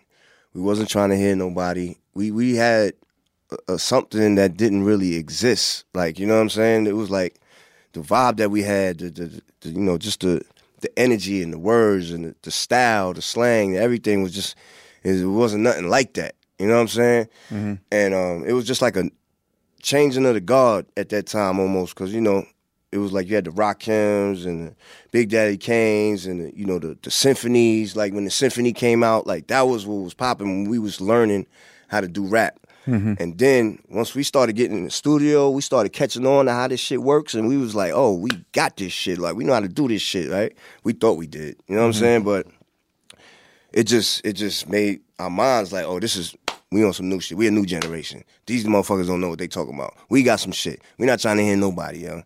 So that was clean versions. It was a fucked up attitude to have, but you stick to your guns. You know what I'm saying? Stick to your guns. So my mom was like, yo, you can't do that. So we was like, yo, listen, if you're not gonna follow what we saying and believe in us to the maximum and fuck everybody else, then we can't work with you no more. To the mom. And you're 16. She was like, all right. She was like, all right, cool.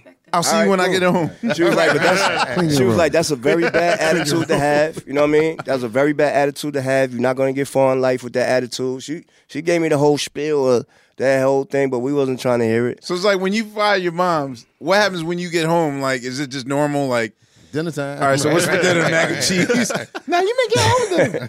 I mean, at that time, I wasn't going home anymore. 16. I was kind of out the house already. Okay. You know what I'm saying? I would stay at half crib, or I would stay at my grandmother's crib. I would pop up at my mom's crib sometimes. Like, we were just bouncing everywhere. I would stay in the Bronx with my homie from school, stay in Brooklyn with my homie Illa G from school.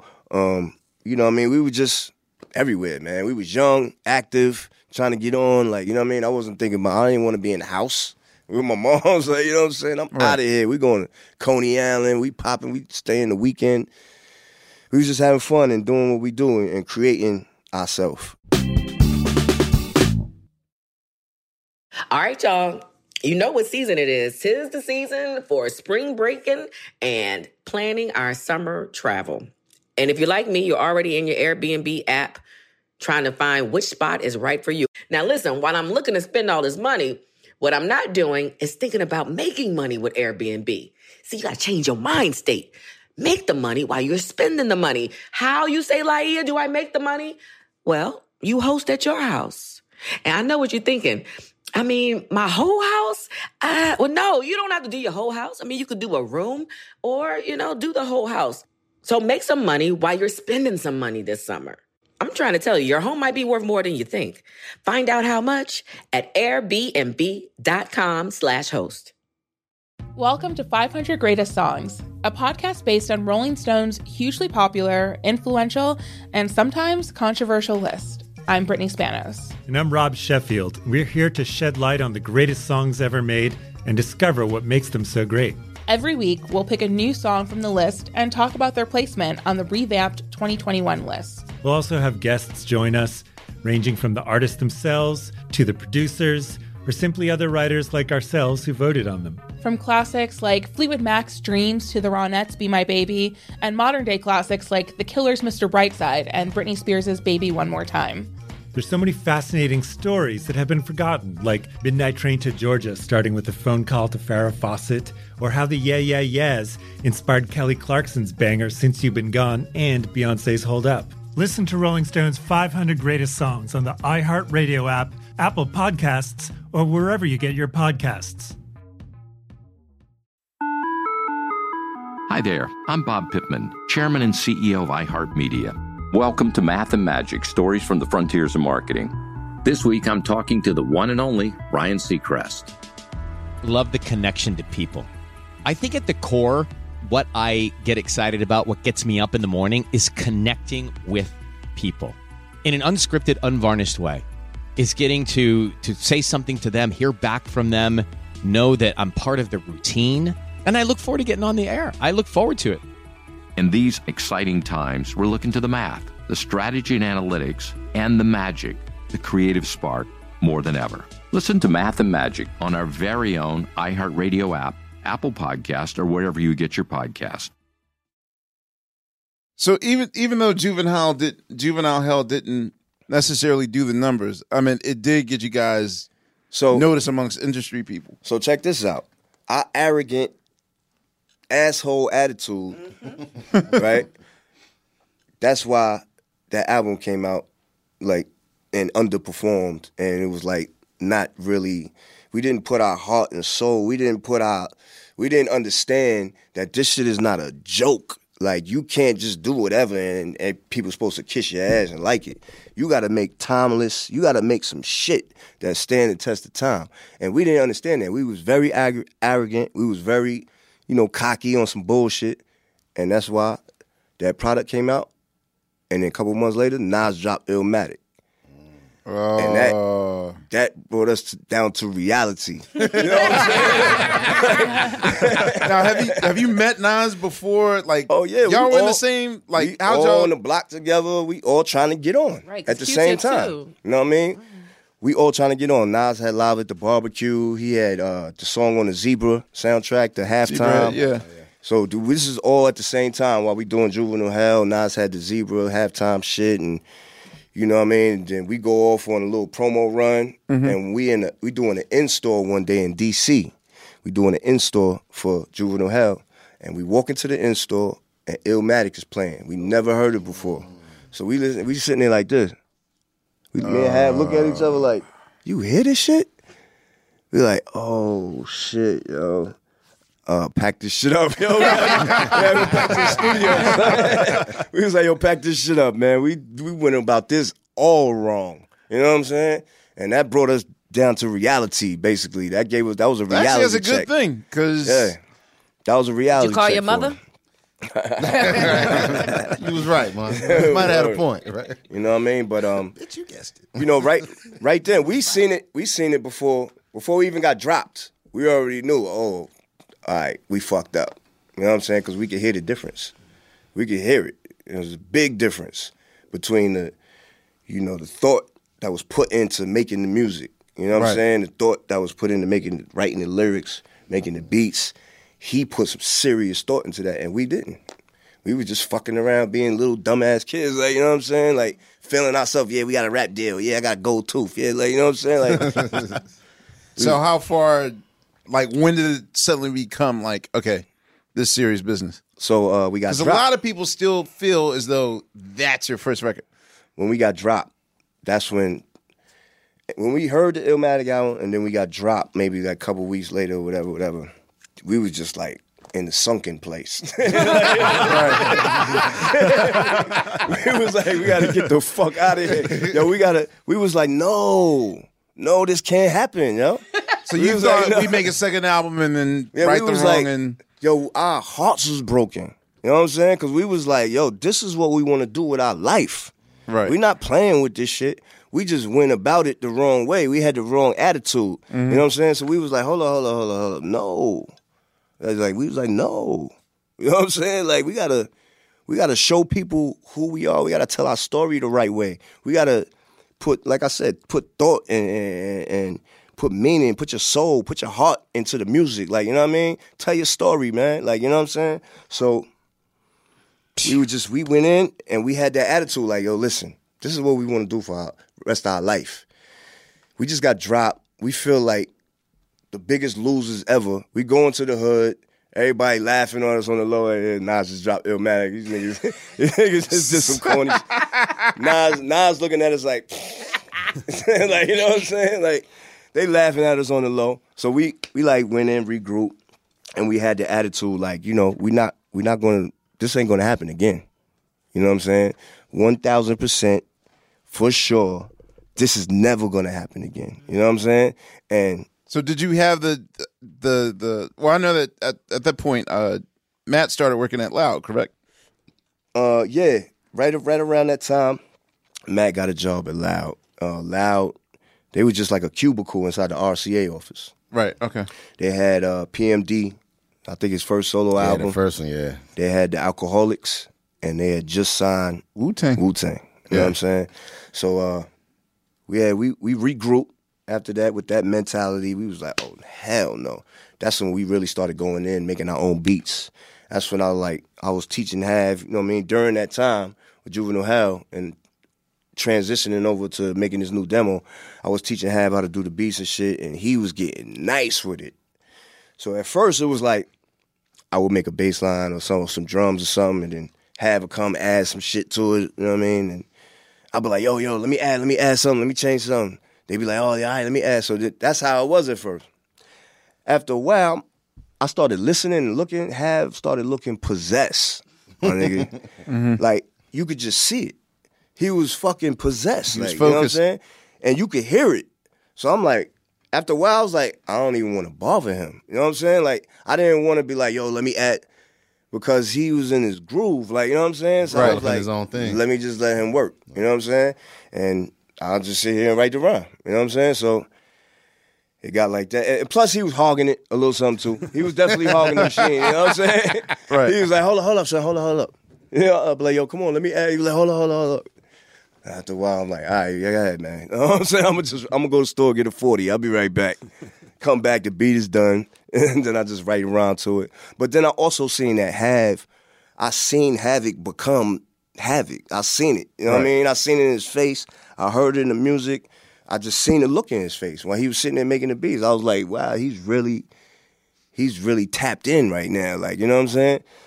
So that's how that happened. And, you know, Maddie brought us over to Steve. You heard our demos. He was like, yo, y'all motherfuckers, I got some shit now. I got a new job over here. I'm gonna bring you up to the office, meet Steve Rifkin, boom, boom, boom. Steve, he played music for Steve. Steve was like, yo, I love it. He's like, I want to sign y'all. You know what I'm saying?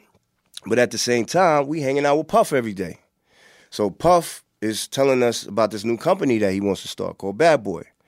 And he's like, yo, I want y'all to be the first artist. I want to sign y'all to Bad Boy, da-da-da-da. Whoa. So we hanging with Puff every night, you know what I'm saying, at the clubs. He want to sign us. Steve want to sign us.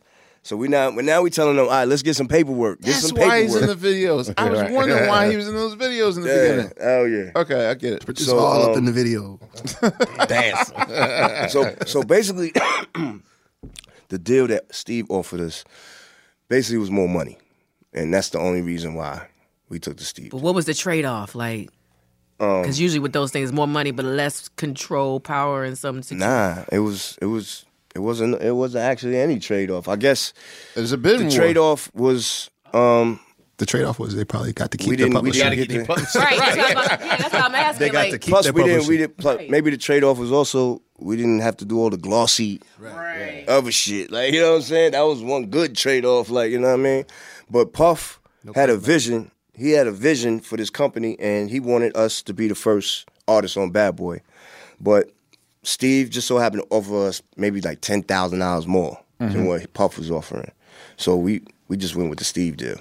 Plus, Steve was talking like, yo, listen, I'll give y'all this deal. Y'all just do what y'all want. It sound like you already got y'all game mastered. Just do what y'all do. You know what I'm saying? So we took this Loud deal, and, we started working on the Infamous album. You know what I'm saying? And, shout out to Matty C. Shout out to Bones Malone, Cookie Gonzalez, and, Chris Blackwell, and everybody that helped us out in the beginning and got us to that point. You know what I mean? Where Steve Richmond wanted to sign us. How did Q-Tip come back into the fold, working with y'all on the Infamous? So after we had, was like 80% probably done, maybe 60% done maybe with the album, we was like, yo, let's call Tip. We want some beats. We want some beats from Tip. So we reached out to Tip. He came and picked us up, and he brought us to his crib on Linden, and he just played us mad records. He was like, tell me when you hear something you like. You know what I mean? So he would play us mad Patrice Rushen. He would play us all kind of shit that we. So I think it was the Patrice Rushen one with the Temperatures LL. Rising. The LL did the song "Pink Cookies in a Plastic Bag." Right. Oh, that was Esther Williams. Esther Williams. It's all right with me. Yeah. So he plays us that record, and right away I recognized it from LL's song. Mm-hmm. But in my mind, I was like, yo, let's make a different version. Let's use that beat and make a different version. And use it the like, right way. You know what I'm saying? So, shots fired. Yeah, we picked a bunch of beats from him, and we did some songs, and basically we finished the album up. And when the album was done, we brought Q-Tip back in the studio to tweak up the mixes, like, you know what I'm saying? Like, because he was nice with that. Like, you know what I'm saying? Fix the sounds here and there. Do little things here and there, touch the knobs and shit, you know what I'm saying? And he basically, like, took what we did and, like, made it sound good, like, you know what I'm saying? Hooked us up with the good mix engineers, you know what I'm saying? So that was really good that we was able to work with him at that point, you know what I'm saying? Word. You're listening to Questlove Supreme. We're here with Prodigy of Mobb Deep and Kathy Iandoli, journalist and co-author of Prodigy's latest book, Commissary Kitchen, My Infamous Prison Cookbook. Okay, I have to say that, the glory of hip hop and being alive during the classic, during the Renaissance and the classic period, and all the periods of hip hop is, when a song stops you in your tracks. Yeah. Shook Ones was definitely. I will say, and the thing is, I don't think anyone has really properly put in context why Shook Ones is so culturally important. All right, take for someone I know sheltered. where you're going, but yeah. Someone sheltered like me that like just listen to hip hop to really find out what's going out there. You know what I'm saying? Mm-hmm. Like I'm one of the dudes that the marketing people of Def Jam would have loved, because like when Onyx came out, I was like, yo, this is real hardcore. Or like when Niggas for Life came out, that was like, yo, you were NWA saying this, so. But I didn't realize that it was so over the top hardcore. It was cartoonish. Yeah, it was cartoonish. And when I heard Shook Ones, they did. I feel like if Robert De Niro and Al Pacino were making hip hop, that's what it would be. Well, because the glory in Robert De Niro and Al Pacino's work is the fact that they're so deadpan. Yeah, it's deadpan. You're more scared of someone that's silent and just deadpan as opposed to like someone's cartoon and over the top, then I don't take him serious. I'm like, oh, your bark's worse than your bite. You're just being a cartoon. But the fact that they were saying the shit they were saying and so deadpan about it. Yeah. And too, it was the visuals too. Like the visual, like that video. See, I didn't see the video until later. So I heard the song. It was just like, yo, how for they... me, we saw the video first. I saw the video first. And so for us, it was it was seeing the video, and literally probably about a month after the video came out, I remember kids in my school, my homies, had the Hennessy jerseys.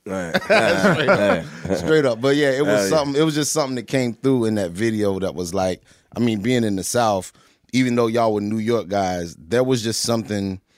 I don't know. There was just a level of authenticity. That was New, but that was more New York to me than any Wu-Tang product. Any, like to me, even on New York.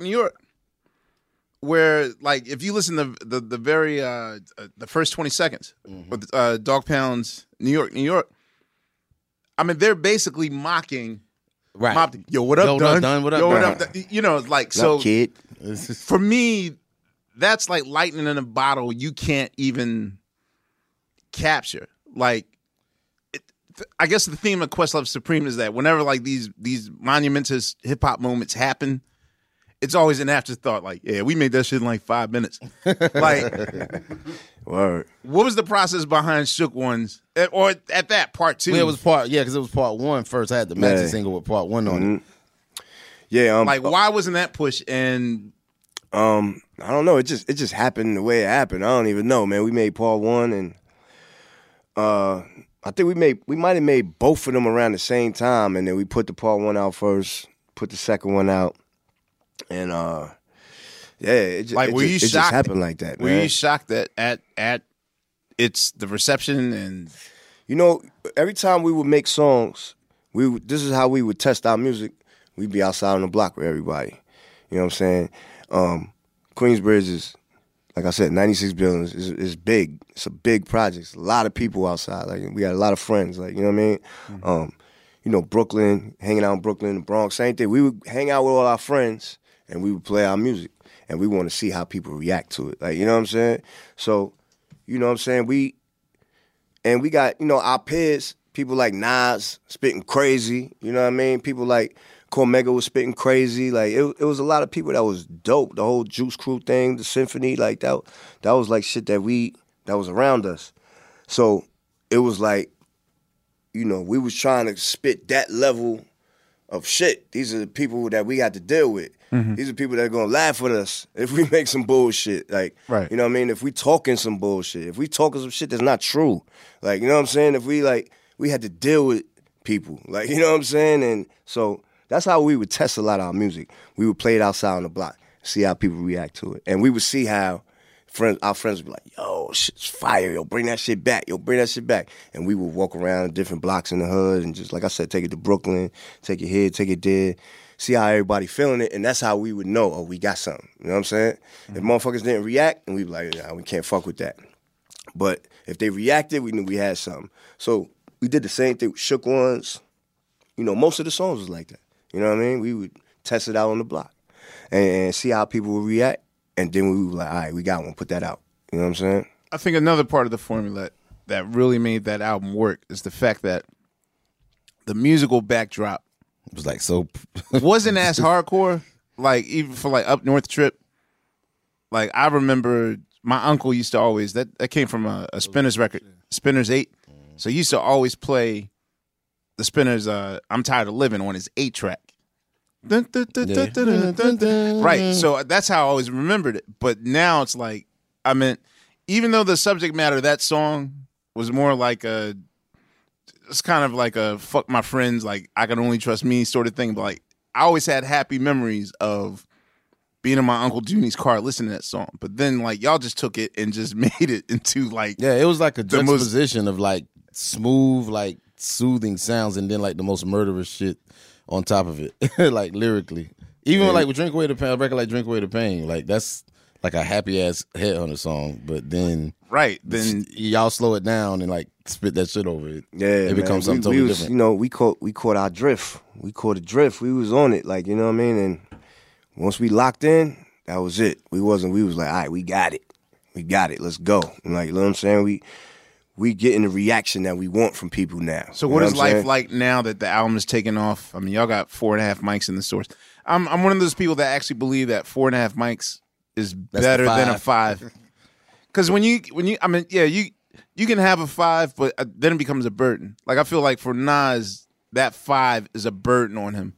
Because it's like everybody's always going to say, well, in the beginning in 1994, this is when and you know, they kind of, I feel like 4.5 is like the highest accolade you can get, where you don't get that much jealousy or scrutiny from your peers or whatever. I definitely see what you mean. Did you feel some sort of way? Do you feel like, oh man, we should have got a 5 like Illmatic? Or at that time we didn't really care. Like the source was definitely, don't get me wrong, that was like the Bible, hip hop Bible. Like, you know what I'm saying? Like that's how we got our break, was from the source, like Unsigned Hype. But you know, what we were making, you know, we knew the power of what we was making. Like we felt it, we seen it, we heard it, like we seen how people were reacting to it. So we didn't really, once we got in that zone, it was just go time. We didn't really care, you know what I mean, too much about, oh, they gave us 4 mics, whatever. Because we still had that attitude a little bit in us. Like, man, you know, fuck these niggas. They don't know what they talk about. Like, you know what I mean? Okay. But it was a little bit more polished. The attitude was a little bit more polished, but it was still there. You know what I'm saying? It was still there. So we didn't really care too much about anything. Once we got our shit off and running, Shook One, Survival of the Fittest, it was like, we out of here. Fuck everybody now. Let's just do what we do. Stick to what we do. Stay in the studio. Stay working. Just keep dropping these fucking albums, keep dropping this music. And it was just like, that was it. It was over. So now that it's more active for you, it's, as far as the reception, and I'm sure the touring has ramped it up and just the overall activity, how are you able to deal with your health issues and still maintain a busy, like, itinerary promoting? And I was fucking up bad. I didn't even realize what I was doing to myself. Because I didn't learn about health and diet until like my mid-20s. Like, you know what I'm saying? My little early to mid-20s, like, you know what I mean? So I was like, I didn't even realize what I was doing. So there wouldn't be times where, like, right before a show you might have an attack, or it's like, fuck, what do I do? There was plenty of those times because I didn't realize that I was making myself sick. Like, we would get up in the morning and have E&J for breakfast. Like, you know. Oh, like, shit. Like, literally every day. Like, you know what I'm saying? And have St. Ides for breakfast. Like, that was our thing. Crazy. You know what I'm saying? Like, as crazy as it sounds, that's what we were doing. And why was that? Because a lot of people don't really understand sickle cell like that. So why was that, like, so bad for you? Because I learned later, I didn't know at this time, but I learned later that alcohol dehydrates, you know what I mean, your blood. It takes all the oxygen out your blood. It dries up your blood cells. So that when oxygen is missing out of my blood, that's what triggers a sickle cell crisis. Like, you know what I'm saying? So you were having a lot back then and didn't even know. I didn't even realize that I'm doing it to myself. I'm thinking, because the doctor always told me all my life, you got sickle cells. Nothing you can do about it. You're not going to live past 40. You know what I'm saying? That's what they told me all my life. You know what I'm saying? There's nothing you can do about it. There's no cure. That's it. You got to deal with this shit. So do you think a part of the nihilist kind of I don't give a fuck attitude is just the fact that inside you felt maybe, well, shit, by the time I'm 40, I'm not even going to be here anyway, so let's just... It wasn't so much, I mean, maybe subconsciously that, but I never thought, like, I'm going to die when I'm 40, because that's what they said. But I used to hear that all the time. So maybe subconsciously, yeah, you know what I mean? But definitely the pain that I was going through made me off a little bit. You know what I'm saying? A little bit. What is the actual pain? Some is help, it a stomach like psychological pain, help. It's like pain in the blood. It starts like, all right, you know, blood cells around. You know what I mean? Look like a lifesaver or whatever. And when my blood is missing oxygen, when there's not enough oxygen in my blood cells change shape and it's turn into like crescent moon shapes, sickle shapes, and they start interlocking with each other like this, and it causes like chain reaction. And when they start interlocking with each other, it just builds up, and I guess creates pressure, or I don't really. So it's like a headache, or I mean, well, not yeah, it's like throbbing. It's like somebody took a hammer or a sledgehammer and just like boom, like, you know what I mean. Wherever the pain is at, that's what it feels like. It's like crippling, like, you know what I mean. I can't even walk. I can't move. Sometimes my friends had to carry me to the hospital. Like, it's crazy. It get crazy. Like, so you know what I mean? I can remember being a little baby laying in the hospital looking up at my family, looking down at me. I probably was like 3 years old. You know what I'm saying? And I remember those memories, just laying in the hospital looking up at my family. being sick in the hospital. I ain't understand what was going on. I just know I'm in pain. I don't know what the fuck is happening. So this pain been with me all my life. And it definitely, had an effect on, my mentality and made me angry. I ain't believe in God. You know what I mean? Because I used to pray to make Why would God you suffer? And make the pain go away, and it's not going away. So I was like, oh, it ain't no God then. Yo, you know what I'm saying? This might be a dumb non-celebrity question, but were you ever in the same room with like T-Boz? Because I feel like y'all would have some of the same issues since y'all both were on tour a lot, and she seemed like she really went through it a lot. Yeah, we had a conversation. We were gonna do a song on my HNIC album, but she said her label wouldn't let her do a song. Was that the You Can Never Feel My Pain joint? Yeah, she was supposed to get on that with me. I had made that song for me and her, and I flew down to Atlanta. And for her to hear it, she came to the studio and she liked it. She was like, my label's not going to let me do it because they're not going to let me get on a hardcore rap song. So I don't know. You know what I mean? But yeah, the sickle cell was crazy. It was a crazy thing to grow up with. And, it definitely made me angry. You know what I mean? I was an angry, pissed off kid. And then my father, he didn't help all the shit he was teaching me. And you know what I'm saying? So, by the time I got to high school, man, I was insane. I was an insane kid. Like, you know what I'm saying? I was very fucking insane, man. And, going on tour, I didn't realize I was killing myself. Like, we would get off the plane, I'm sick. I gotta go right to the hospital. Can't even do it, gotta cancel the show. I gotta perform by myself. And this is when Infamous, you know what I mean? When Infamous came out, we was like touring overseas immediately when Shook Ones and all that. And, I had got sick in Paris. I had to go to the hospital in Paris. I had to go, different places overseas. And, I just thought it was normal because this is what I did all my life. You know what I mean? Get sick, go to the hospital, get better. After a couple weeks, right, come out. But when it started affecting the shows, it started affecting the money and people booking us. And, you know what I mean? Did that affect your relationship with Havoc? Nah, I mean, not where he would really. be like, nah. Like, would he be on you like, yo, man, like, if you do this, that's going to mess up the money, or, you know? Yeah, he didn't know.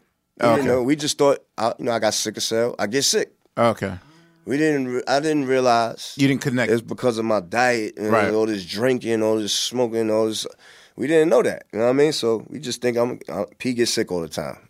Okay. I hope he doesn't get sick tonight. I hope he doesn't get sick. You know what I mean? So after a while, the money getting fucked up and promoters scared to book us, that started making me think different. Like, all right, hold up.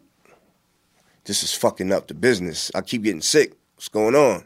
So, I started doing research and I started finding out that, like, you could control the sickle cell just, from having a proper diet. It's all about diet and what you put into your body and also your spirit, your mentality, like, because once you change your mind and your spirit, it kind of has a domino effect. Everything has a domino effect. Once you start making change in your life, little things, whether it's diet or whether it's spirituality, once you start making changes, everything else, you start looking at other things. Like, hold up, all right, well, I eat clean now. I eat vegetables. All right, so what else do I need to clean up in my life? Like, you know what I mean? Oh, I need to stop this, or I need to stop hanging out with these people. They, you know what I mean? They get me in trouble. Or I need to stop thinking like this. I need to start having negative thoughts. So it's like a domino effect. So is it easy to do that? I mean, well, we didn't even get into how you guys went from Political Prophets to Mobb Deep. But even the first time I met y'all, I don't know if you remember, like, you guys did an in-store, or maybe y'all were just there. I don't know. When Do You Want More, our second album came out in Philadelphia at Tower Records. We did an in-store, like, played inside of that store, and you guys were there, and I was kind of shocked. I was like, because, even then for us, I guess people sort of looked at it as like alternative rap. Like, outsiders, they kind of didn't accept us into the fold until like way later. But I was shocked. I was like, "Damn, Mobb Deep's here!" Like, damn, okay, maybe we're doing good. Like, I know that you guys were in town that night to do Power 99 the night before, but I also noticed that y'all rolled humongous, like big. Like, how do you, if you decide, okay, maybe I need to break away, like, how do you separate yourself from church and state, if you will. I mean, you know, it's very tricky, man. It's very tricky navigating through that whole lifestyle and through that whole, like, you know what I mean, communities that we grew up in. Like, you know what I mean? It's not easy, man. You know what I'm saying? Like on an average tour, how many people are rolling with y'all? Now or back then? No, back then. Back then. Back then. If we was in the States, maybe like 15, 20. Maybe it could be more. Sometimes we would drive to like Connecticut or drive to Boston or something, and we have like 15 cars with us. Ain't that and it'd be like so 80 people. So I gotta ask. Nah, because we driving, like, you know what I mean. So it's not, it don't really. Oh, no cost sleeping. nothing. Okay. So I gotta ask because 8 of us sleeping in a room, like, you know what I'm saying. So when Drop a Gem on him came out, and I first heard that on a mixtape, I mean that was like at the not even at the hype, but at the beginning of what would soon become a very unnecessary, you know, fable talking about East-West rivalry thing, which you guys were like caught dead in the middle. What was your reaction? Because I know, I mean, in hindsight, I know that Tupac was just basically like just calling out any and every name. I mean, even De La Soul and the Fugees got. I was like, what are they? What they did to anybody? Right, exactly. So I know they were just calling out. He was just calling out any and everyone. But when you first heard Hit 'Em Up, like, what was your reaction? Your feeling? Like, did y'all ever have a relationship with Tupac before? Nah, we never met Pac. We've been in the same room a few times, but we didn't have any connection. We didn't know each other, like, you know what I'm saying? Yeah, so when you know, when the Hit 'Em Up shit came out, we was like, oh shit, a word? So immediately, you know, I'm already thinking like, oh, he's standing up for Snoop. Cause we just made a song going back at Snoop. And Pac is the brand new artist on Death Row. Oh, I forgot about New York. Okay. You know what I'm saying? I get it. Pac is the brand new artist on Death Row, so he feel like, let me show y'all what I'm Death Row now. Look, watch out, Snoop. You know what I'm saying? Like, I'll handle these niggas for you. Right. I'm the new artist. This is my job to do this. You know what I'm saying? So that's how Pac mentality was, I think. You know what I mean? He was like, fuck that. He got to show and prove to Death Row. He's going to hold it down. You know what I'm saying? So he went at us for Snoop. That's what I think. You know what I mean? And also, a lot of people say that on the album on Survival, one of our homies, Havoc's cousin, he says in the chorus, Thug Life, we still living it. Thug Life, we still living it, like on the chorus. We wasn't dissing Pac. That was just like a slang in the street, like the Thug Life. You know, Pac, I never even Pac probably thought. coined, Right, yeah. Pac probably coined the phrase, Right. but it was a slang. You adapting it, yeah. So this is how we was talking, like, you know what I mean? So I heard that Pac took offense to that. You know what I mean? Because we were saying Thug Life, you still living it. You know what I mean? So not knowing you just adapting what he pioneered. Yeah, it wasn't we wasn't even taking no shots. Right. So with Drop a Gem on him, it's like, you know, for most East Coast rappers, going to LA is like, yo, that's some fun shit. I mean, at least for now that the smoke is cleared. You know what I mean? But not back then. Yeah, like how, I mean, just to be caught up in that shit, were you guys like very cautious in coming to Los Angeles for fear of like some shit might go down, or was it just like when the LA and New York came out, and then Pac Hit 'Em Up, our song LA was #1 on LA radio. You know what I'm saying? Mm-hmm. For whatever reason, we had a big fan base in Cali early. You know what I'm saying? So we had fans out there, and the song became #1 on LA radio, and they was requesting for us to fly out there and perform it. So we would fly into LA. We would bring like all our boys with us, you know what I'm saying? And we would go perform this song. And we had the mentality like, you know, yeah, we war ready. We're going to bring our niggas with us. Something pop off, we're going to pop off. Like, you know what I'm saying? That was our mentality, like, you know what I'm saying? And we was out there performing that shit. You know what I mean? In the middle of all that. Damn. Oh, I'm glad nothing escalated. You know? Yeah, because, you know, it can get bad anywhere. LA's bad, New York is bad, like everybody bad. Like, you know what I mean? So it could have got nasty. You know what I mean? But, you know, it is what it is, man. Like I'm just saying how it went down. Like, you know what I mean? We was performing out there, the LA record, and it felt weird, but we did it. It felt like, yeah, we was in danger, but we didn't give a fuck because we in danger back home too. You know what I mean? When we hang out at the clubs, we hanging in the hood, our friends is getting shot. So what's the difference? Right. That was our attitude. Like, you know what I mean? What's the difference? I don't give a fuck. Let's go perform.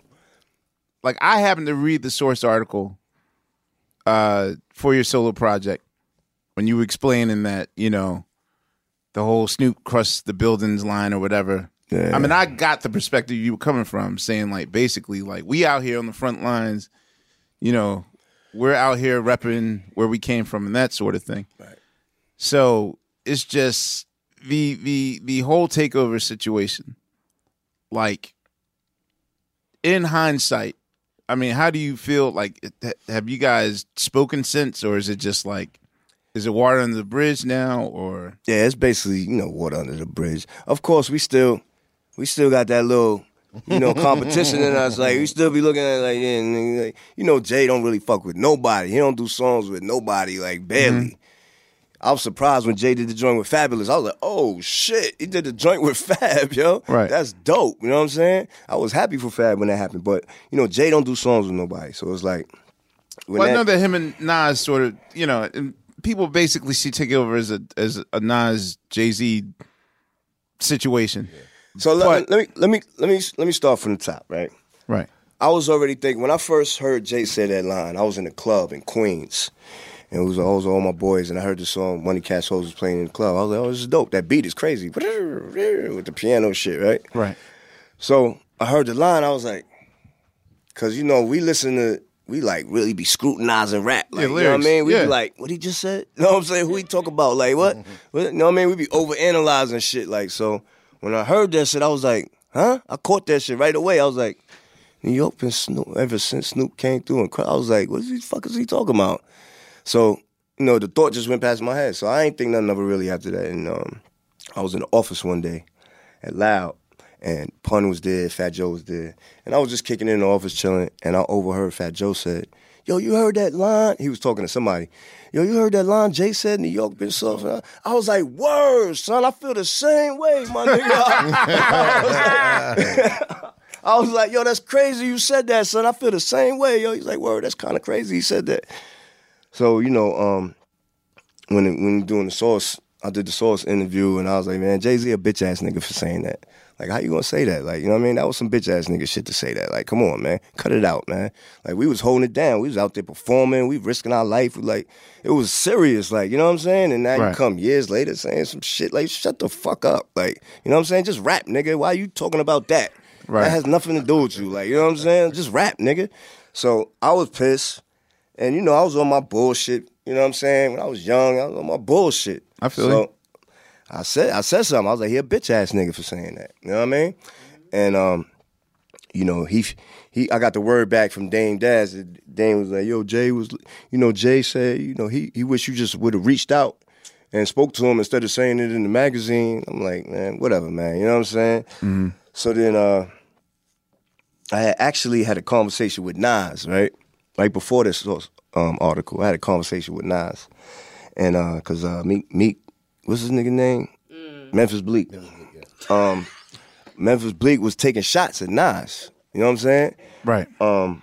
He was fall, if you fall, I can help you out. Or he was just saying little slick shit here and there. It's a line. He was like, your life was written. Who you kidding? Some shit like that. Whatever. So, you know, I took offense to that. Anybody talking about Nas, I'm taking offense to it. You know what I'm saying? Like, everybody, you know, Queensbridge, like, that's the crew. That's our crew. Right. So I talked to Nas one day. I was like, yo, you heard these niggas? And he was like, yeah. He's like, I ain't worried about that shit, though. I was like, yo, son, man, fuck that. Let's go at these niggas, son. What's up? He like, nah, fuck them niggas, P. Don't go at them niggas, man. Fuck them niggas. Niggas ain't nobody. I'm like, yo, son, fuck that. Let's go at these niggas. Niggas trying to pop shit, son. You hear this shit? They popping mad shit. He's like, man, fuck, I'm telling you, man, fuck that shit, man. That shit ain't about nothing. So I'm like, all right, so you were egging him I'm on. like, yo, I'm gonna just do it by myself then. Fuck it. He was like, all right. So then, right. You know, that's when I did the article shit. Said the shit about him, blah, blah, blah.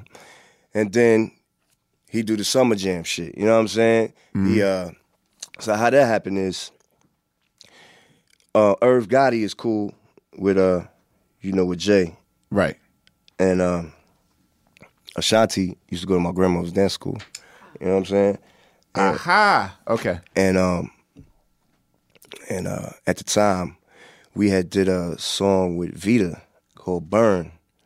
You know, we was like, that was my shit. Burn. Yeah, I forgot that was we was like one of my favorite Mobb Deep joints. We was going at it with Jay. Like, we was going at it. Like, you know what I'm saying? Right. I was going at it with Jay. Like, little shit on mixtapes. I wasn't taking it as serious. I wasn't like being like a rapper, like being like, I gotta write some bars. Like, right. I was on some writing like, nigga, when we see you, we're gonna beat you up. I'm gonna shoot you in your foot, nigga. You always gonna remember that shit. Like, you know what I'm saying? Like, that was my mentality. I'm not even thinking like, I gotta write immaculate bars. I gotta make an ill battle rap. Like, I'm not even thinking like that at all. I'm just thinking like, nigga, we gonna fuck you up. Yeah, that's all that's on my mind. Like, yo, nigga, I'm just writing like, nigga, I'm angry writing. Like, we gonna fuck you. Let me see this nigga. So fucking, you know what I'm saying? So we did a song with Vita called Burn. Right. And Vita signed, to Irv Gotti. So it's time to shoot the video for Burn. And, Burn is getting a lot of play. Flex is playing the shit out of this record. It becomes a hit. And we time to shoot the video. We holla at, and we get a word from Vita that she can't do the video. So I called her because I was like, me and Vita was kicking it. You know what I'm saying? So I had a number. I called her. I'm like, yo, what's going on? She like, yo, P, let me tell you. She was like, Irv told me I can't do the video because Jay, was like, yo, don't let her do that. I was like, word?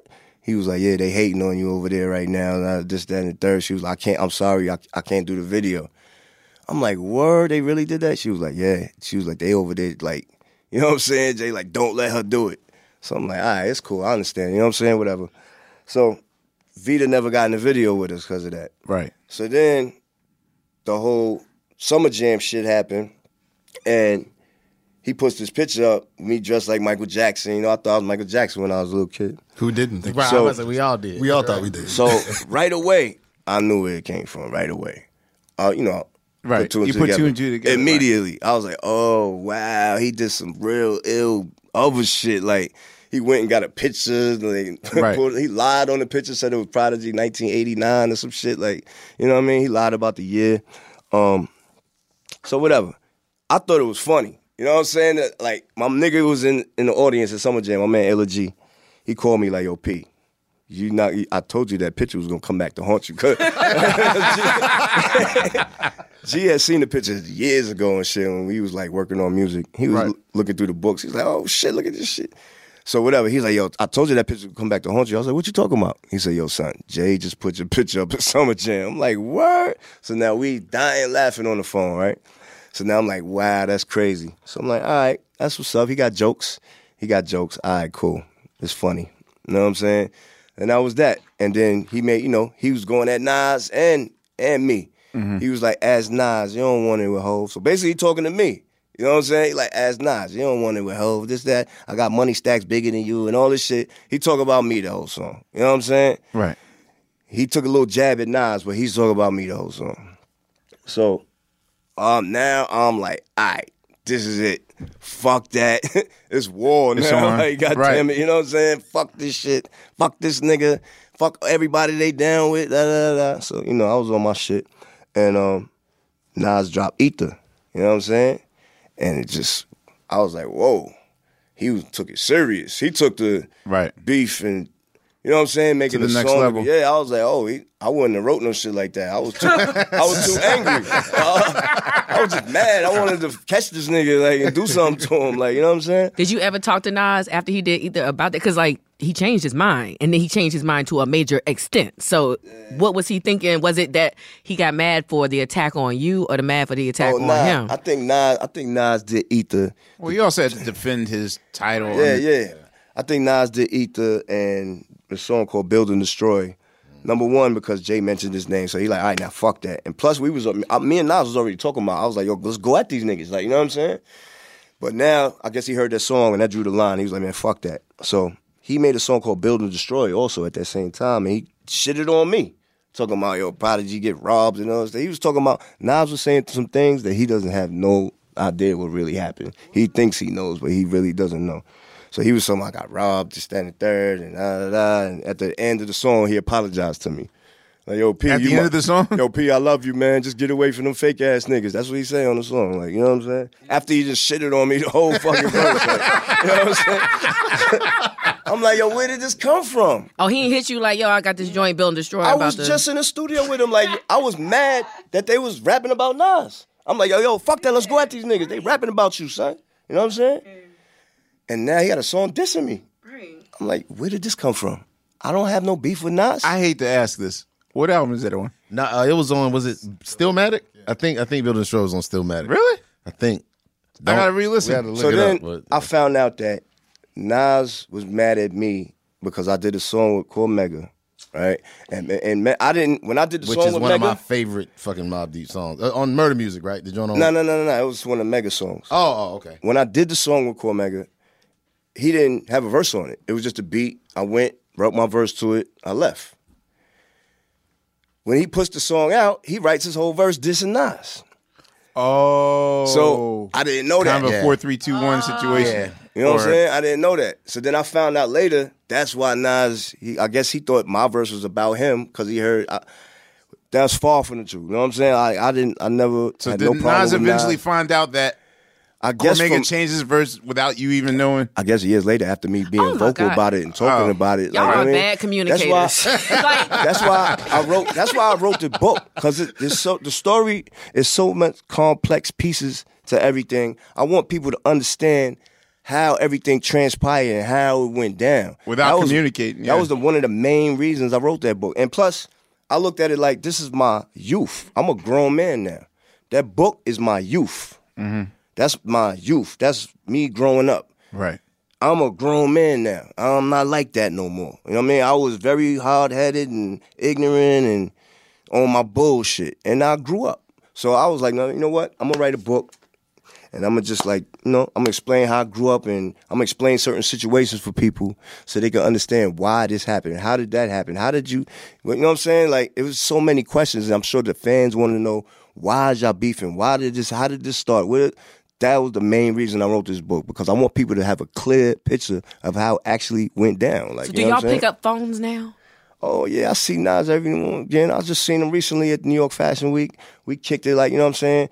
And we were talking about doing some new music together, so we cool. I don't got no problem with Nas. We never really had a I problem. was going to say, how come, like, a Queensbridge, like, just summit meeting album never went down?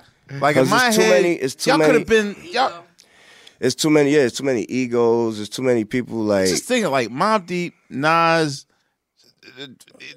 like, Nori, like, G-Rap. I mean... Yeah, like 8... Some of the most incredible ass MCs. Yo, one day, I was on the phone with Pharrell, and Pharrell was like, our first conversation ever. No, actually our second conversation.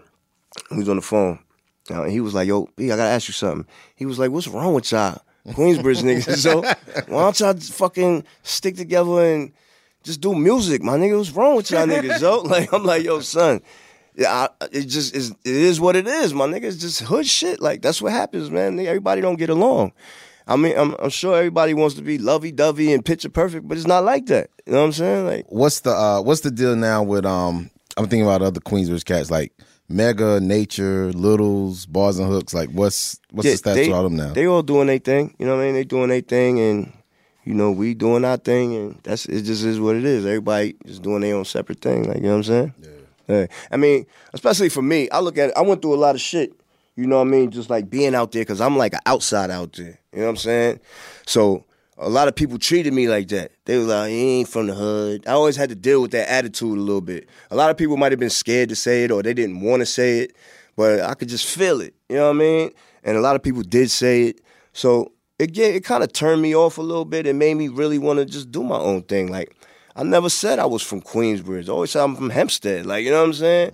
And a lot of different people from Queensbridge would would like to have you think that I'm a fake queen. Like I say I'm from Queensbridge. Like P ain't really from the hood. Like I never said I was. You just want people to think that. Like, you know what I'm saying? Stop putting that in people's minds. Like, you know what I'm saying? So I had to deal with that attitude all the time with a lot of rappers, a lot of regular people in the hood or whatever. So it kind of turned me off and made me just like, you know what? I kind of see. I'll just do my own shit. 'Cause I got to show. It made me like I have to show you now that I don't care about none of this. I'm my own person. I'm my own entity.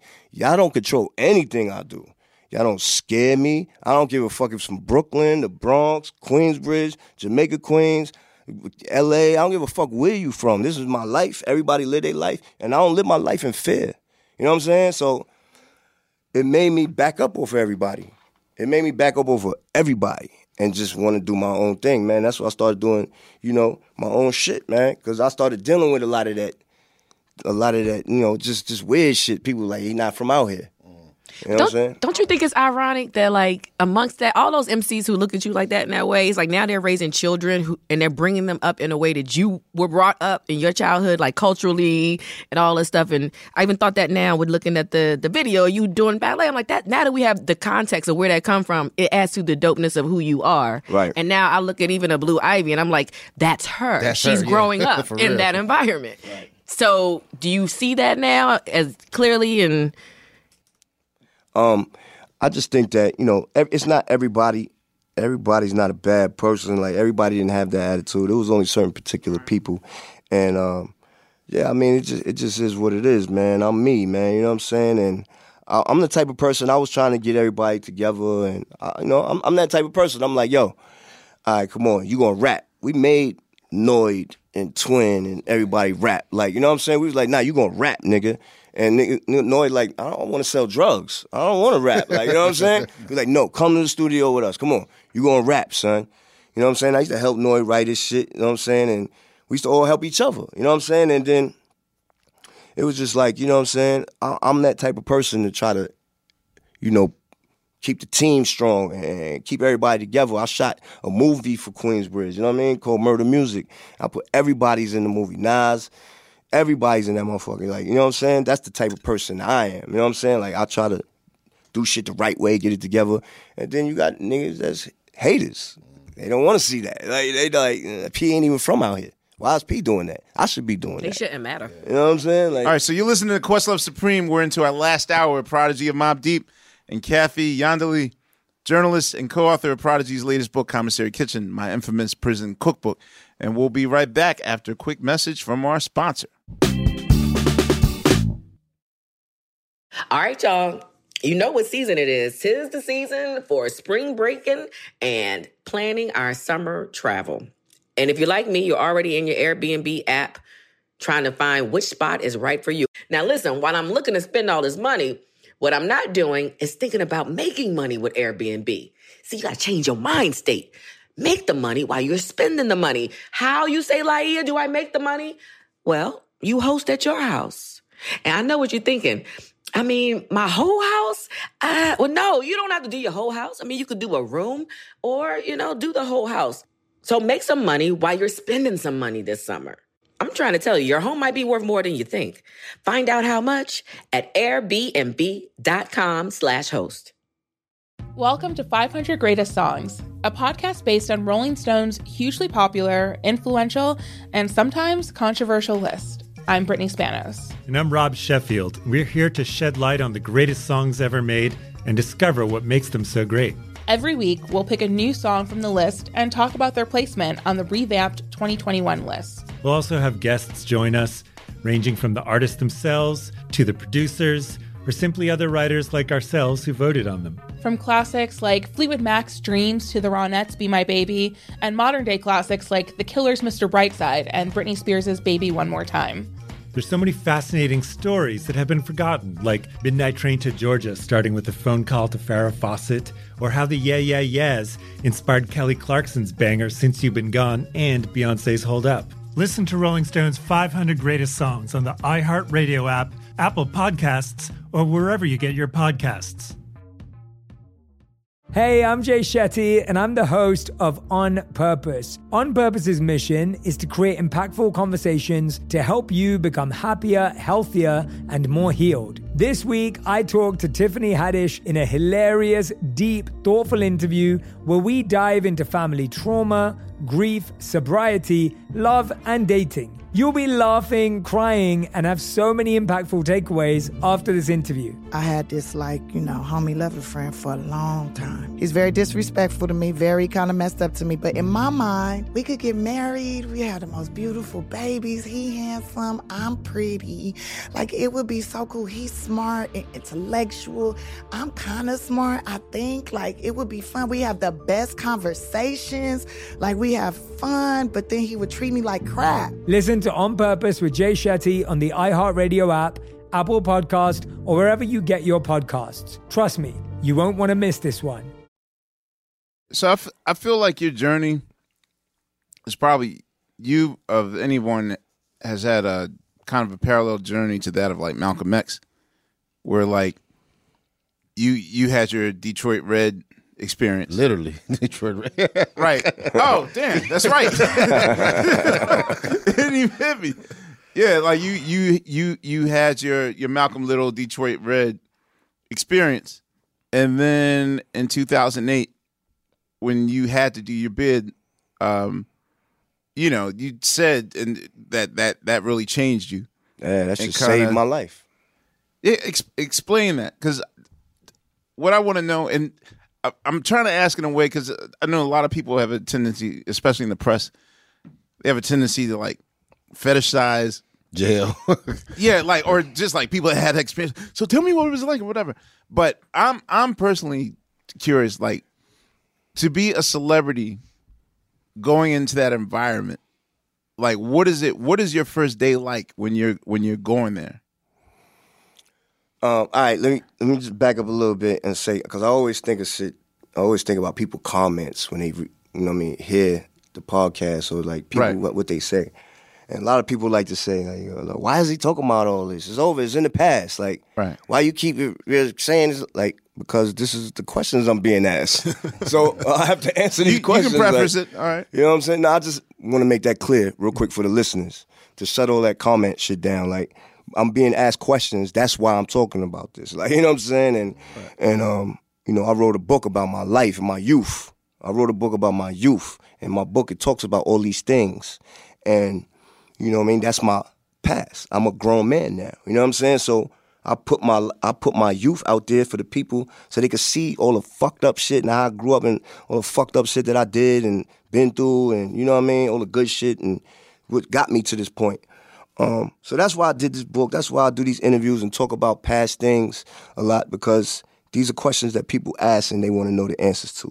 So when I got locked up, it was the best thing that happened to me, because at this time I was dealing with a lot of hatred coming from certain people from Queensbridge. You know what I mean? Certain people from, wherever, but mostly from Queensbridge, a couple individuals that I had a few problems with that they just didn't like me. Wait, can I ask a quick question?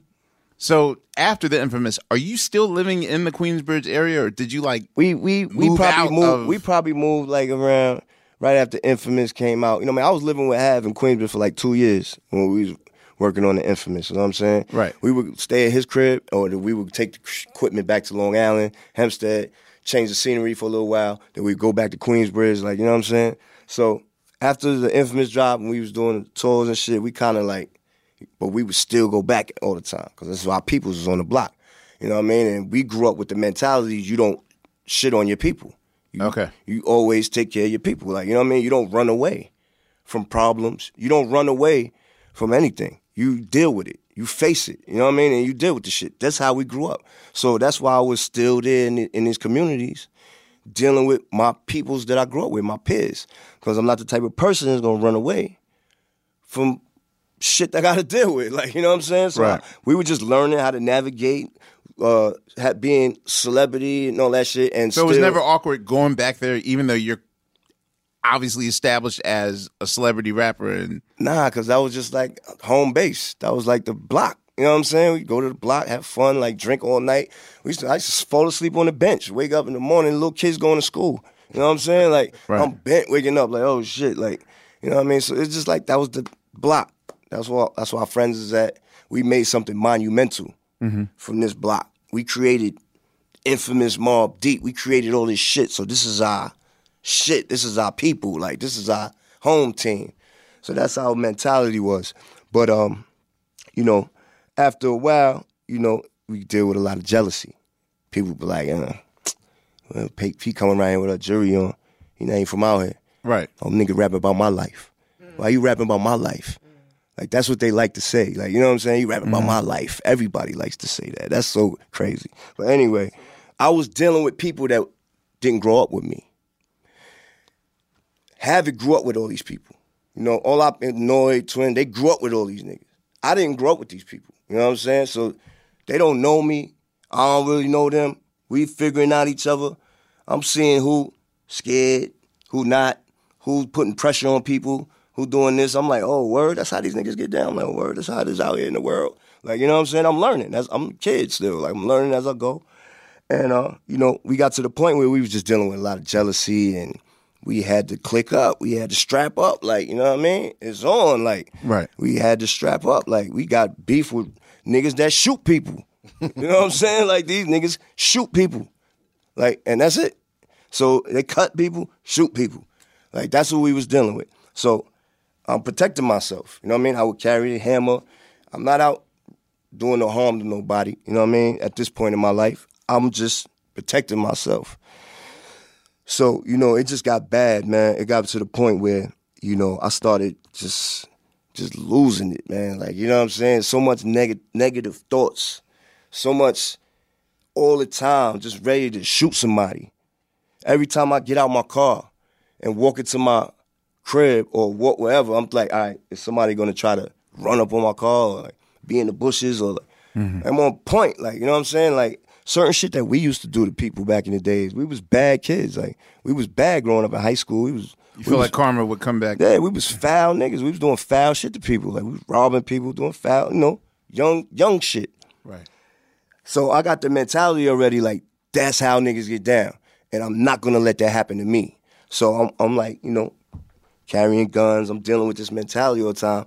And that shit rots your fucking brain and your spirit. That shit rots. You keep thinking like that and keep living like that and moving like that, it just takes away from your spirit, man. It just makes you a foul person after a while. Like, you know what I mean? Because you dealing with all this negativity and people saying they're gonna do this to me when they see me and making threats. And then I gotta stand up for myself, like, nigga, you ain't doing nothing when you see me. Like, you know what I'm saying? And that's just what it was. So unfortunately, this is the crazy life that I was growing up living in, and the shit that I had to deal with. And it got to the point where, you know, I was just out of control, man. Smoking mad weed, just drinking heavily. Like, I already learned that shit fucks up my sickle cell when I do that. But I was so angry and just wanting to hurt somebody, just always, like, trigger finger itchy, like, ready to show a nigga, like, don't play with me. Like, I'm going about my business, doing my music, I'm making my money. Don't come over here playing with my life. You know what I'm saying? Because you're going to find out what happens. So this is my mentality every day. And that's just started to, like I said, it started to rot away in my spirit, my brain, and everything was just like, it felt disgusting. And I didn't realize how disgusting it was until I got caught with the gun in my car and got locked up. And I just started thinking about everything. Like, damn, just living that life and just not thinking and being young-minded. And it was just bad. It wasn't good, man. I was going to eventually get killed or I was going to kill somebody or hurt out, and I would have went to jail. One or the other was definitely going to happen. That was definitely for sure 1,000% going to happen eventually if I didn't go to jail. You know what I'm saying? It was, like, serious. And it's sad to say it's like that. You know what I mean? And I know a lot of people will listen to this interview, like I said on the album, like, you know what I mean? Pete think he tough. Pete talking tough. Nah, you real. I don't think it's tough. But I like to address the people that think that so they can hear me say that.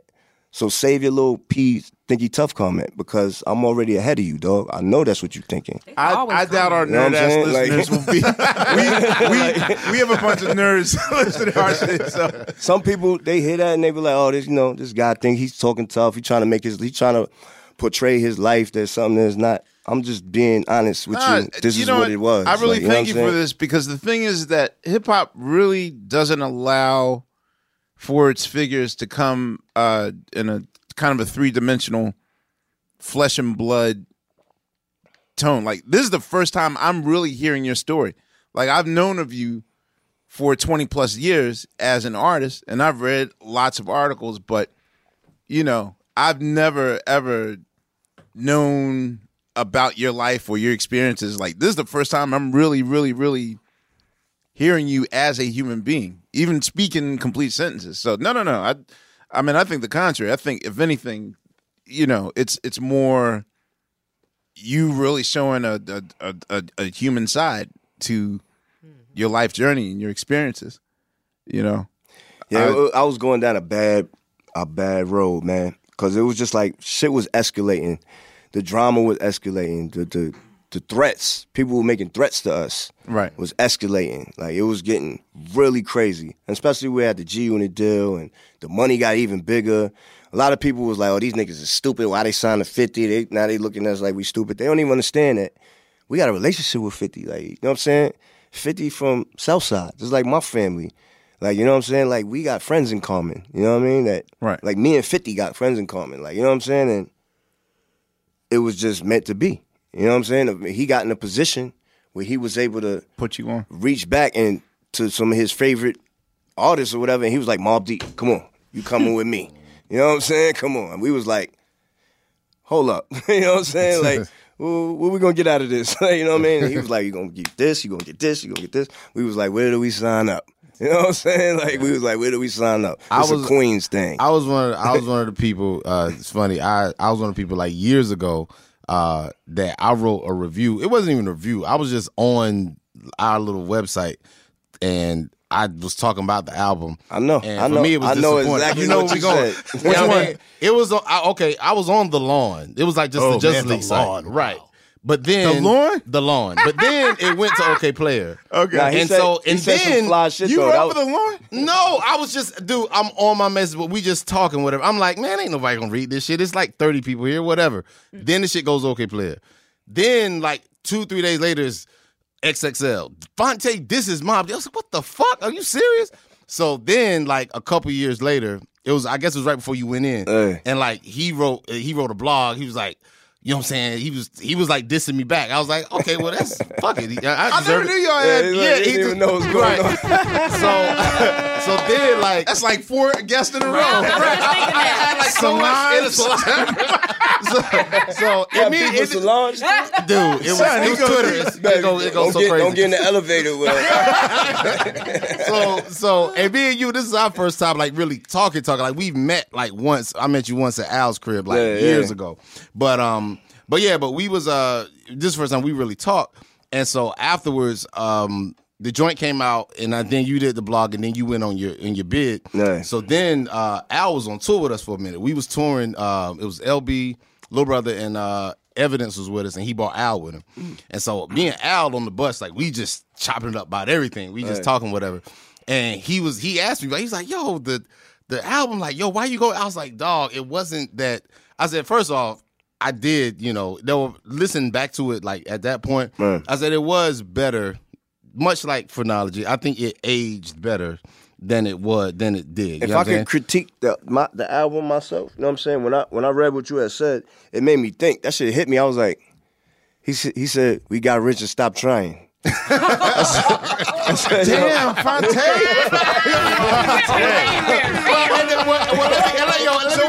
So wait. When I suggested yesterday, oh, Prodigy gonna be on the show, your first thought was I was like, Prodigy. I was like, okay, but I knew it wasn't gonna be nothing. I mean, he usually prep as if it's real beef. Yeah, it was no prep. Nah, come on. But the thing was, I was just like, it's not like my beef with Q-Tip. Right, it ain't like that. That could have been real. But when you said that, it made me think, like, and being locked up, that shit just made me think about everything. Made me think about life, decisions that we were making, just everything.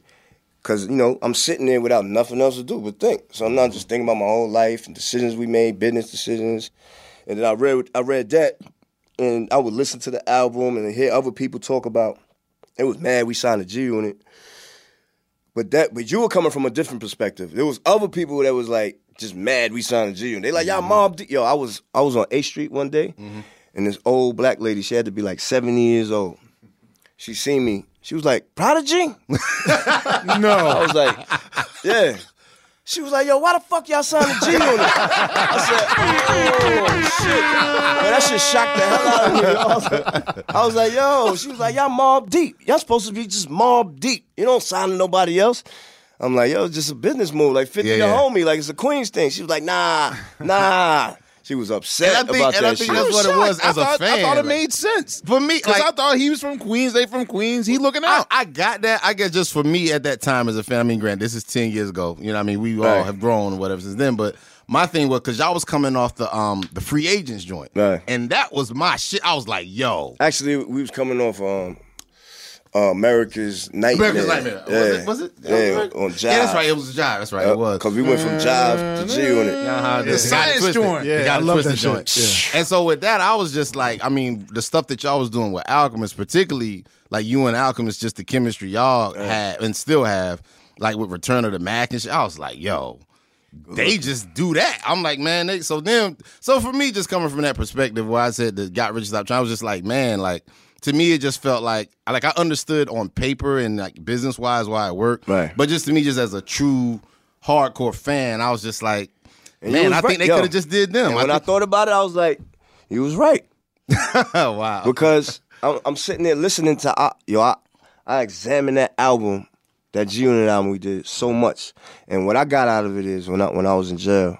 When I was just like listening to it and trying to figure out why people were saying things that they were saying. And I was like, okay. The first thing that I noticed that it was too much G Unit on the album. They was on almost every song. Mm-hmm. I didn't realize that while we're making it. We were just having fun. Like, oh shit, hey, come on, do this. Oh, Buck, come on, Buck, get on this song. You know what I mean? Yo, Banks, get on this one. Like, you know what I'm saying? We're not even thinking like, we just like having fun moving. So, but, being in jail, sitting there with nothing to do, I'm just like listening, analyzing the album. I'm like, oh, okay, they on too many songs. Not only that, but it was too many like beats from like outsiders that wasn't really like Mobb Deep sounding beats, you know what I mean? But we didn't realize that while we sitting there making it. We was like so caught up on G5, going on tour with M. We like, we were just living a high life. Like, you know what I'm saying? Like, we was already used to, having fun, living that life on the road, but now it was just like living that life on steroids. Mm-hmm. Like, you know what I'm saying, with the Interscope money now, and the big budget, and the private jets, and the arenas every night. Like, you know what I mean? So we was just lost, man. Like, we was lost at that point. Like, you know what I mean? And I was officially lost because I already got the attitude, like, I got to defend myself. Like, there's mad threats going on. So the threats is even higher now because they know we got bread. They know with 50, I bought a bulletproof truck. I'm like, these niggas, you know what I'm saying? I'm like, 50 moving right. I'm about to do the same thing because we getting threats like that. And we kind of got beef with like the same niggas almost, like, you know what I mean? So it was like, I just wasn't living right. So not living right, plus access to all of that, money and high life, it was just like a recipe for disaster. You know what I'm saying? I was gone. I was gone, dog. You know what I mean? Like, I was gone. So I had to get locked up. That first week or the first day, like, is the goal just to be under the radar and do your time, or like for people that are notable and doing time? Is there a thing where the judge is like, okay, I know, because I know in Tupac's case, they gladly threw him in Gym Pop. Like, all right, you go to Gym Pop. No protection. You know what I'm saying? So is it a thing where, like, what is your goal or what is your thought mentality that first week there? Especially with your condition, which leads to the book, which... When I got locked up, when I realized I had to go to jail and serve, 3.5 years, and I got locked up, I was like, all right, let me deal with this. I got to do this time. You know what I'm saying? And I went in there with the attitude like, You know, I don't want to make friends. Like you said, fly under the radar, do my time, get the fuck out of there, get my shit. And I went in there with the mentality to get my shit together because I already knew what my problem was. I already knew what the downfall was as far as like the street shit I was going through in my health and just my spirituality. My spirit wasn't right. You know what I mean? So I went in there with the plans to get my spirit together, get my body together, get my health in order, and try to come out a better person. So I really went in there and went to school I went to school to learn myself. How much time did you have to prepare from the time that you're sentenced to the time that you're going in? Because I know that you have a family to take care of and that sort of thing. So it was about maybe a few months, like 3-4 months maybe. Okay. You know what I mean? And yeah, I went in there with the attitude like I'm going in here to get my shit together. I'm gonna learn. I'm gonna discipline myself as far as diet, as far as just spirituality, my thoughts. You know what I mean? I started reading a lot of books on, your thought patterns and, if you have negative thoughts, change it immediately into something positive. And when you practice that, it becomes normal. You know what I'm saying? Once you practice getting rid of negative thoughts, as soon as you think it becomes normal. And just, everything, man, just getting better with myself and just trying to become a better person. And like I said, I was listening to the albums and seeing what we did wrong, what we was doing right. I was just analyzing everything, and it took me some time to adjust because I was writing blogs and, still popping shit and talking crazy shit. But then after a while, I started being like, oh, okay, I'm going about this all wrong. You know what I'm saying? I gotta be more, I gotta be more humbling. Like, you know what I'm saying? And humble myself and calm down. And, you know what I'm saying? I was sitting in the day room one day with one of my young homies in there. His name's Fresh. And we watching BET. And somebody's video came on. And I was, man, that shit is garbage. You like this shit? He was like, yo, P, why you say everything is garbage when you hear it? Like give people a chance, son. He was like, why you don't give nobody a chance? Like, when he was dead serious and said it just like that. Now he made me look at myself. I never thought about that. I was like, damn, you right. Like I was like, you right. He was like, yo, the dude just trying to get his money, my nigga. Like, everybody, not the same. Everybody got different tastes. Just let that man get his money. Like, stop shitting on everybody. Like, you know what I'm saying? And that shit changed me. I was like, I never thought of it like that. Nobody ever said that to me before. You know what I'm saying? They were just letting me be me. No one challenged you. Right. They never say, yo, what's wrong with you? Shit, like, why you shut the fuck up? Like, you know what I'm saying? Let the man get his money. Like, you know what I'm saying? And it made me look at myself. I felt stupid when he said that. You know what I mean? I was like, damn, I had the wrong attitude this whole time. You know what I'm saying? Now, how does someone survive in that system with dietary restrictions?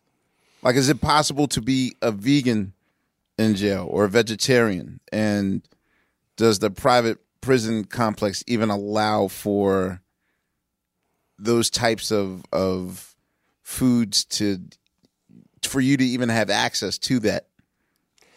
Well, or do they care? Every prison is different. Okay. Every prison allows different things in. Every prison, won't allow certain things in.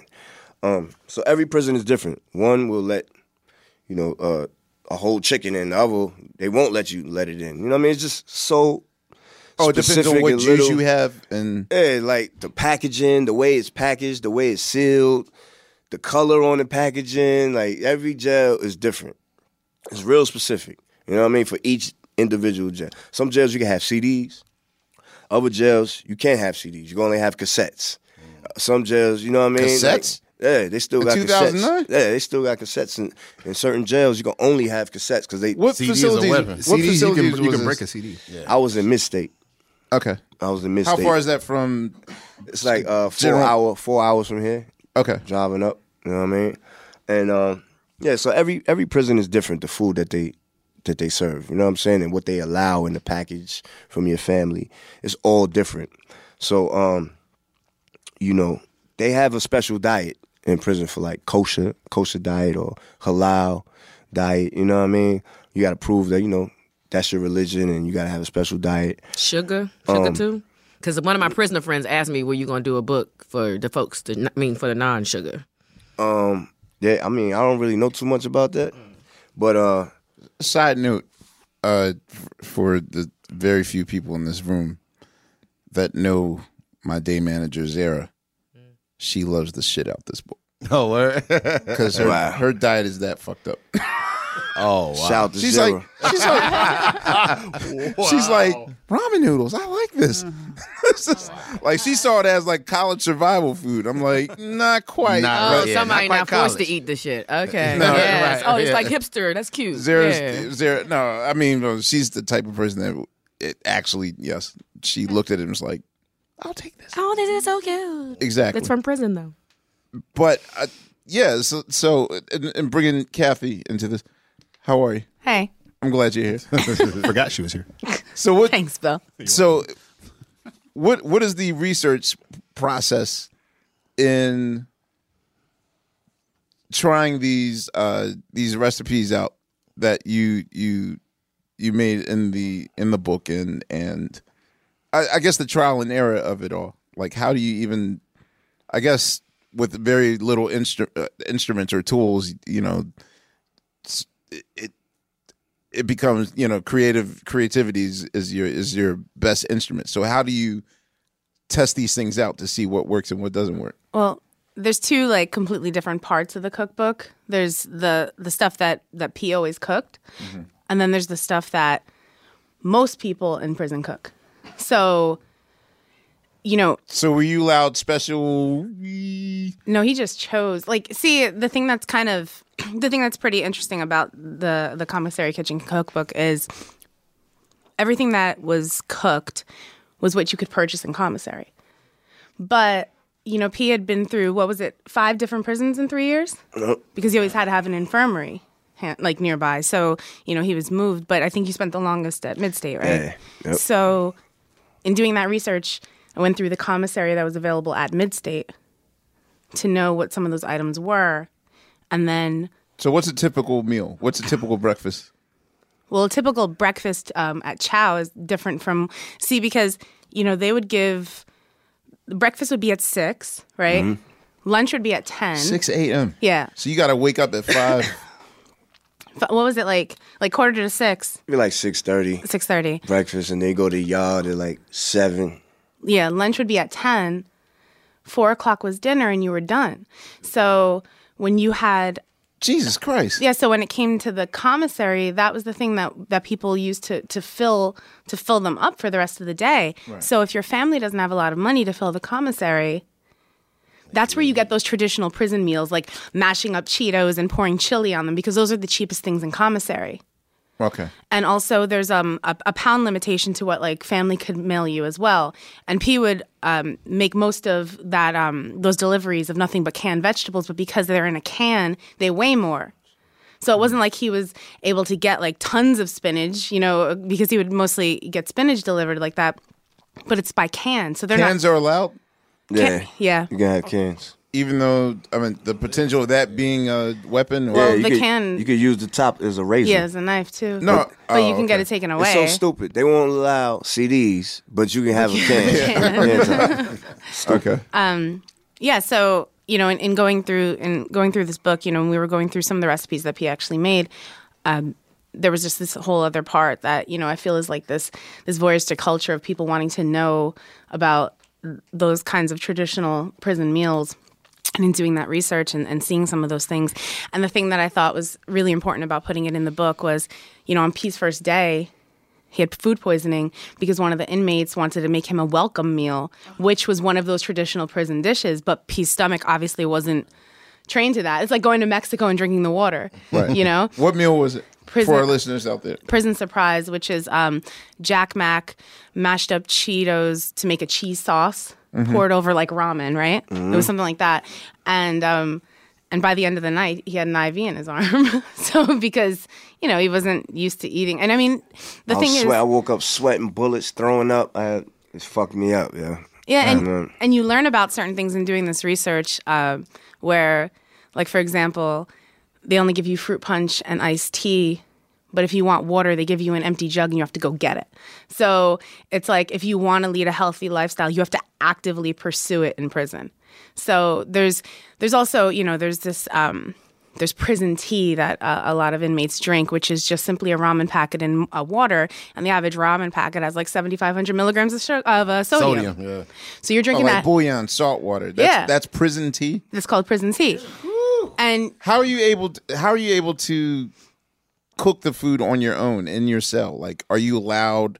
No, there's a common area where there's a microwave and a toaster oven. Okay. That's why so many of these meals are so simple, which is why so many people in dorms would gravitate toward it because of just the availability of those just two devices and a couple of other things. So, but in doing the research, you really learn the way the prison system kind of controls the situation. And, for me, the reason why I even, I was part of this project was over like, the 10, 15 years that I've been a rap journalist, I've had this kind of like unique privilege of speaking to a lot of artists right when they get out of prison. And I spoke with P, like right when he got out, but I also spoke with Boosie. And come to find out... Boosie's diabetic, right? Yeah, but he had also cancer. Oh, shit. So Whoa, I know that. I believe it was kidney cancer. So, and they blamed it on the lean, but... I started to you start putting two and two together, how people can enter somewhat healthy and leave like completely a mess. And, in talking with P about it, like literally when he got out and he was just telling me these stories, and I'll never forget, it was one of your guys gave me one of the cassettes that were available in prison. It was Jadakiss, The Last Kiss, and like a prison catalog. And he's like, yeah, this is what's available. So, I was just like going through what was available, and I'm like, how can anyone survive on this stuff? So, when we were putting this together and you just look at the nutritional information, and then I started to dig even deeper and you look at what was available in like the UK in the 50s. A typical prison meal was like prime rib and like mashed potatoes and glazed carrots. That was like a typical prison meal. I'm not even eating that good now. Yeah, and you see what happens over the years, and especially as it made its way, to this country and like what was available. I mean, even in the past, what was available here was so fundamentally different than what's available now. And, when we were touring this book, the biggest prison strike in history was happening. So it was kind of like this perfect storm, but it was also pretty funny because some of the stuff that we were discussing, like we didn't make it too politically heavy, but if you start to read about some of these recipes and what's available and all this other stuff, you can kind of put two and two together and be like, oh, they're trying to kill you in there, Well, the book did get banned in some prisons. Well, it got banned in California because... Oh, shit. Yeah, but they said it was because there was a hooch recipe. Like who doesn't know how to make hooch at this point? But... and I think there's also parts, especially when it comes to pop culture, the way people like glamorize prison, especially because of Orange is the New Black, and just make it seem like this like cool place for camaraderie. And there is some of that in the book, because some of that is true, but there's also something real. I mean, there's an episode of Orange is the New Black where they use the prison packets for currency so that they could season their food, but. It's like, yeah, but the sodium, or there's a joke that one of the inmates pretends to be Jewish. She converts. Yeah, so she can, so she can have a kosher meal. But because the kosher meal is the only meal that actually has fresh vegetables in it. So, there's things that they put in there that I think it's pretty cool, but if you don't do your research on why those things are even incorporated into those episodes or whatever, you don't really understand what's going on. So, the kosher meals are like amazing in prison, and the only fresh thing that that in Peace Facility you were allowed to have was an apple. Damn, not even celery, like a banana. Some celery sticks. So carrot sticks. Until the day that you raided Little Pun's cabinet. We raided the CEO, the correction officer's refrigerator. Little Pun. Yeah, they used to call him Little Pun because he looked like Big Pun, the little guy, like a little version. Like but he would eat the inmates' food. Like he would come in there and he would eat their meals. Like why? He would eat the chow. Is there someone to be an advocate for better health?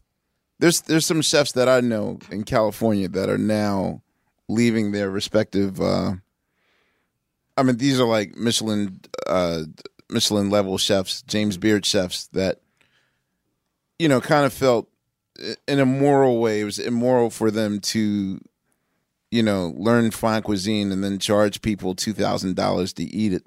And so they're going the opposite. They're going to the hoods. They're going in like South Central, opening up healthy versions of fast food spots. Mm-hmm. And even Magic Johnson said the reason why he, you know, opened up on Fridays was because, you know, that's one of the few places where you can get a garden salad or that sort of thing. Don't nobody get a garden salad. Right. Yeah, I'm going to Fridays for the salad. Right. Not the Johnny Walker. At least it's an option.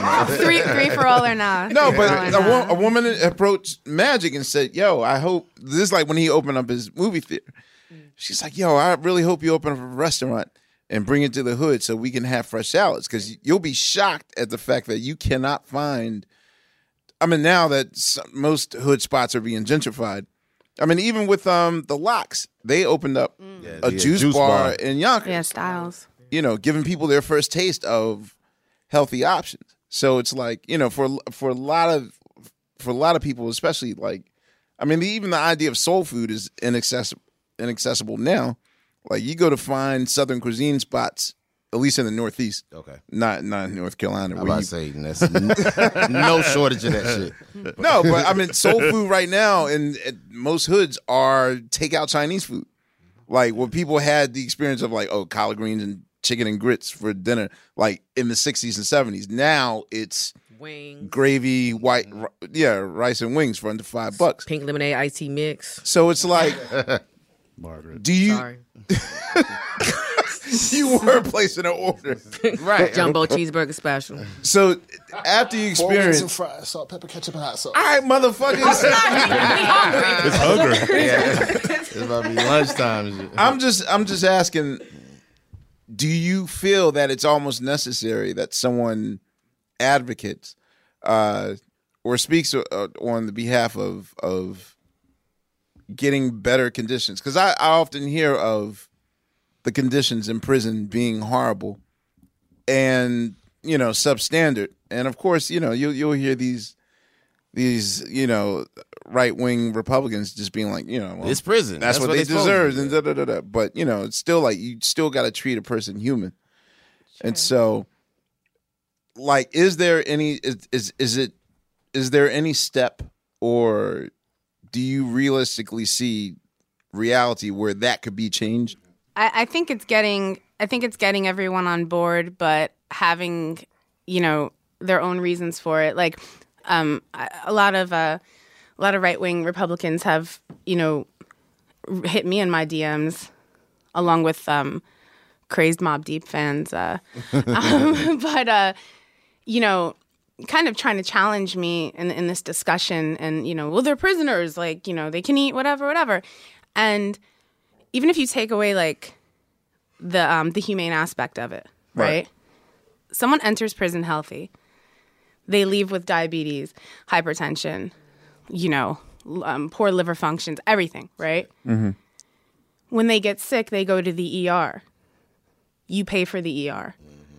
So if you want to hit your pocket one way or another, if you don't want to even look at it for anything other than selfish, financial like reasons, look at that.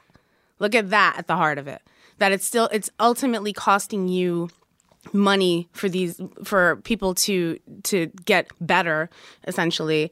So, you know, which it's a horrible reason to have to it's a horrible argument to even present. Yeah. But there are some people that There's just some horrible truly, people out there. Yeah. Well, yeah. Well, people don't also realize, you know, when you hear people arguing against the idea of private prison industry complex, people don't know that if you're one of the commissary owners, there was an article I was reading about. I guess one of the CEOs of I don't know if Bonton is a thing here. It's in Pennsylvania. It's real big. It's like Little Debbie's, Bonton. It's like these local snack companies. Okay. But they are making a killing being the exclusive provider of all these high-end snacks. And it's almost like I almost know that it's like the cheapest high sodium, high sugar amount, which keeps you almost. And what's funny is even when you go visit, y'all just made me think about something because I've been to way too many prisons in Jersey. Even when you go to visit, they don't even provide, like, the snacks are the same for the visit. Like, say you're there and it's families, it's kids, and they want to eat something while they're there. You better go to the vending machine and get you a piece of chocolate or something. Not even like a trail mix, nothing in that area. Is it, Kathy, is there not one prison that's working on their dietary situation? You know, I think I know that Martha Stewart changed her spot in West Virginia, and she's still, she's still, but hers is like a minimum security prison.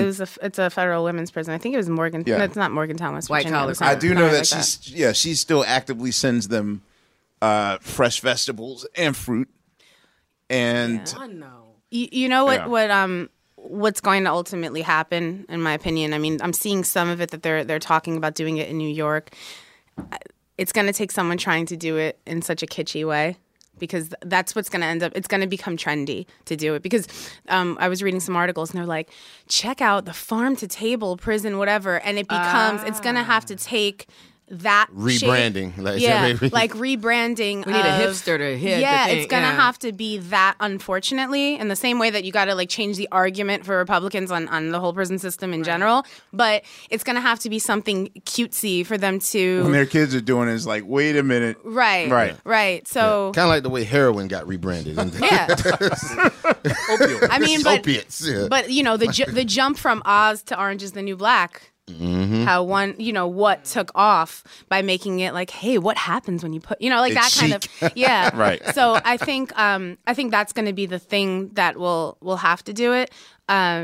It's not similar, but when people started to advocate for better snacks in offices and schools and all these other things, where those things had to change, but it had to be a slow build. It's a harder argument in prisons. Oh, Kathy, are you saying Michelle Obama missed out on that one? Because she was supposed to cover that. Are you bucking shots? All praise due to the queen, but the clue just went off in my head. Right. Like, she did schools, she did neighborhood about. Well, the thing that Michelle Obama did that I think was wonderful too was, there's a school in particular, I forget the name, my mom had consulted for them in Newark. They had a garden at the top on the roof, and the kids would grow the vegetables. They would pull down the vegetables and they would cook with the vegetables for their lunches. So she did some amazing things, but that kind of stuff doesn't translate into prison. Right. I mean, I think the initiative that she did was making nutrition fun, because that was the problem. Kids weren't having fun with nutrition. Your Brussels sprouts are gross, like, dip them in chocolate, like whatever, like that. You're making you're making nutrition fun, but convincing inmates whose families are maybe putting $5 into their commissary, and they finish eating at 4 p.m. and they're starving by 8 o'clock, and they're hanging out in the common area, and all they have is like enough in their commissary for ramen noodles. Convince them that nutrition is fun, because what happens is it's not the commissary necessarily that's the problem. It's the quality of the food that they're eating in chow, too. I mean, the sodium levels of some of those things, but also it's expired food sometimes. They'll leave cans for however long. I mean, there's rat poisoning in certain prisons in some of the food. They found glass, pubic hair. I mean, these are things, like, these are real issues that just the quality of the food alone, and what'll end up happening is a lot of the inmates just don't want to eat the food. Who's going to want to eat that? So it becomes a matter of, all right, well, I'll just eat some chips. There's a lot of artists that I've spoken to who, when they got out of prison, and even before meeting P and hearing that story, I would say, what did you eat? Like, most of the time, just some chips. Like living off, like, Fritos. Snacks and shit, yeah. And then I remember... I forget the artist. Was it Thurston Howell III who did the prison cooking shows? And he would do this like show where he would mash up all like the food, and he would like make these prison dishes. Mm-hmm. And I was just so fascinated. I'm just like, yeah, I get it. Because if someone said to you, okay, every day, all you can eat is a bag of Cheetos, a bag of Doritos, one of those packets of chili, and a pack of ramen noodles.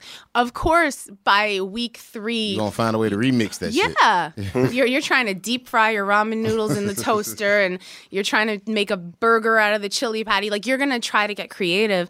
So, and that chapter that we put in the book, I remember talking to P about it, and he's like, you know, some of the things we were going over, and he's like, oh, it's fucking disgusting. Because, like, you know, P was one, like, he just made a concerted effort to not touch any of that stuff, because for him, it was like, it's life, you know, he can't eat that stuff. Right. So, I mean, I remember when, you know, there was like a lot of the guys would go and they would cook together. And I remember, you know, asking P, like, what was the main thing? And he's like, no, I would just have spinach. Like, if I didn't want to cook, I would just keep eating canned spinach. But you don't even have to wash that off. It's like packed with sodium. So there's like really no way out if you don't sit and think about it, which is why we put this book together, because it's like, listen, I get it. You know, maybe your commissary is lower than the next guy, but there's ways around what you're choosing to buy and how you're choosing to prepare it, you know? Can I ask, what was the first thing you ate when you got out? I went to this Korean barbecue spot called Wooleok. Okay. Downtown in Soho. Korean barbecue. It was really good, That's the man. shit. I thought about it the whole bid. That's the shit. Every time I sat down and ate chow, I was like, yo, man, if I was home right now, I'll be eating Korean barbecue. Everybody was like, what the fuck is that? I'm like, yo, trust That's the me. ultimate. You make it yourself. I was like, yo, You know what's up. trust me. So as soon as I got out, we drove straight to the restaurant. And I couldn't wait to eat some more of that good food. What's your diet and stuff like on the day-to-day now? You know, I just try to, my favorite thing to eat is I try to like grilled chicken, like Kathy said, a lot of green vegetables, a lot of water, brown rice. You know, I try to just eliminate fried foods and red meats. You know, it takes time to get to that point, a lot of time and discipline. Some people don't like water. You know what I mean? It took me about a year or two to really get used to, like, I could just guzzle water and I love how it tastes. Before that, I was always craving for a juice or, like, you know what I'm saying, a soda. It takes time to develop and discipline your body and your mind and your taste buds to, you know, to do the right thing. So, you know, after a while, you know, even before I went to jail, I was already learning that stuff in my 20s, like, you know what I'm saying? And, you know, just being locked up, it made me like, all right, I want to see what happens if I'm on some military discipline shit. I want to see what happens, how my body is going to react, how my mind, how things are going to be different if I like on some military discipline, straight water every day, green vegetable. I wanted to see the outcome of that. So I did it, you know what I mean? And because of doing that, I was able to work out. Like, you know, doctors told me all my life I can't work out. I can't do any physical contact or strenuous exercise because it triggers your sickle cell. And it's true, like certain things I do, like if I'm running around too much and my heart rate start going too fast, I get too hyped, my adrenaline start pumping, it trigger my sickle cell. It can trigger my sickle cell. So, you know, once I cleaned out, changed my diet and was very, very, very strict with it and with the water, very strict with the vegetables and everything, I noticed that I wasn't getting sick. I didn't feel sick at all. I was able to work out, not feel sick. Like, you know what I mean? I was just able to get strong. And it felt great. It felt great. I was like, wow, this is ill. Like, you know what I'm saying? Because I was already doing it in the streets. Like I said, I learned how to do that in my 20s. I kind of fell off. You know what I mean? Right before I went to jail, I started going a little downward spiral. I was going through some bullshit in my life. But, you know, I was already with that discipline. I had already changed my life for 5-6 years straight. No smoking. This is from 97, 98 to like 2002, something like that. You know what I'm saying? 2000, maybe 2003. You know, I was on some strict diet shit. I was like learning how to heal myself through diet and spirituality. So I did that already, and I felt the effects of it. And then I kind of, like I said, went on a downward spiral right before I got locked up. So when I got locked up, I was like, you know what? I want to try what I did. I want to do it to the maximum now. I want to really do this shit now. Like I said, straight military discipline with it. So with spirituality, do you mean like meditating, deep breathing? I mean like just the power of your thoughts. Affirmations, yeah, affirmations. Yeah, like just the power of your thoughts. You know what I'm saying? Negative thoughts.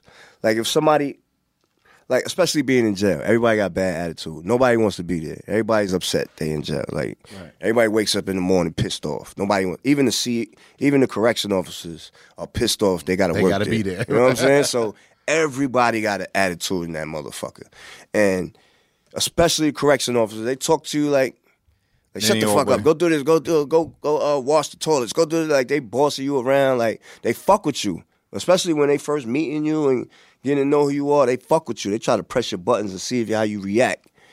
So I use that as, all right, this is going to be my training.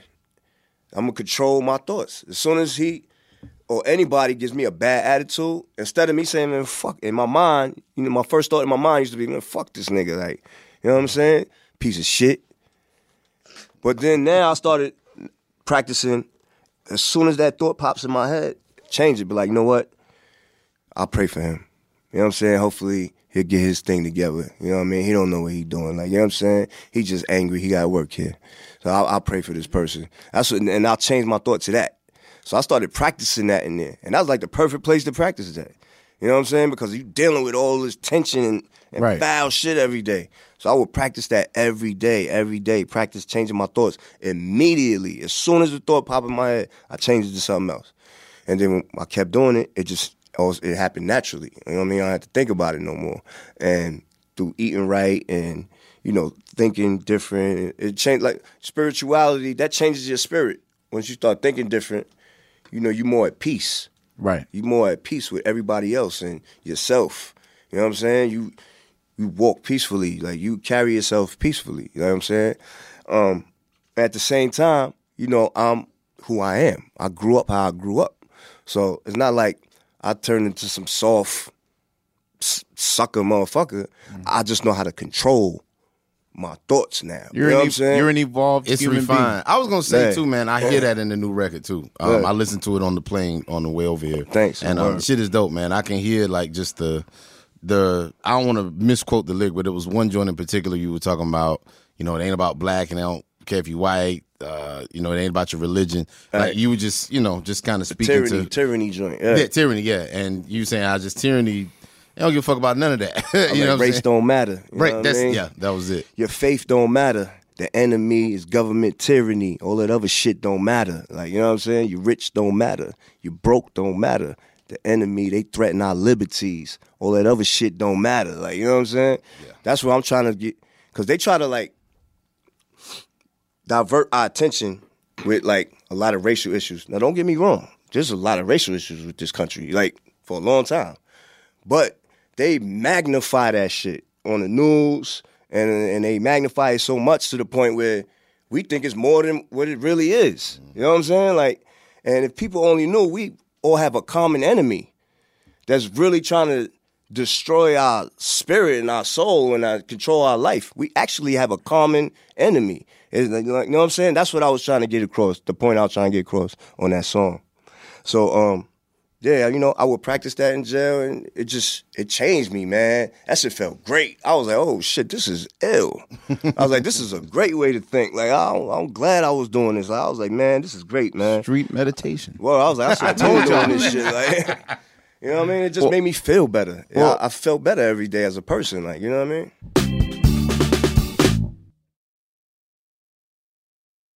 Well, Prodigy, we are going to have to close the show. Unfortunately, we could talk to you forever. I do have one last question. What up, though? Are we going to get one more reunion album out of you and Havoc?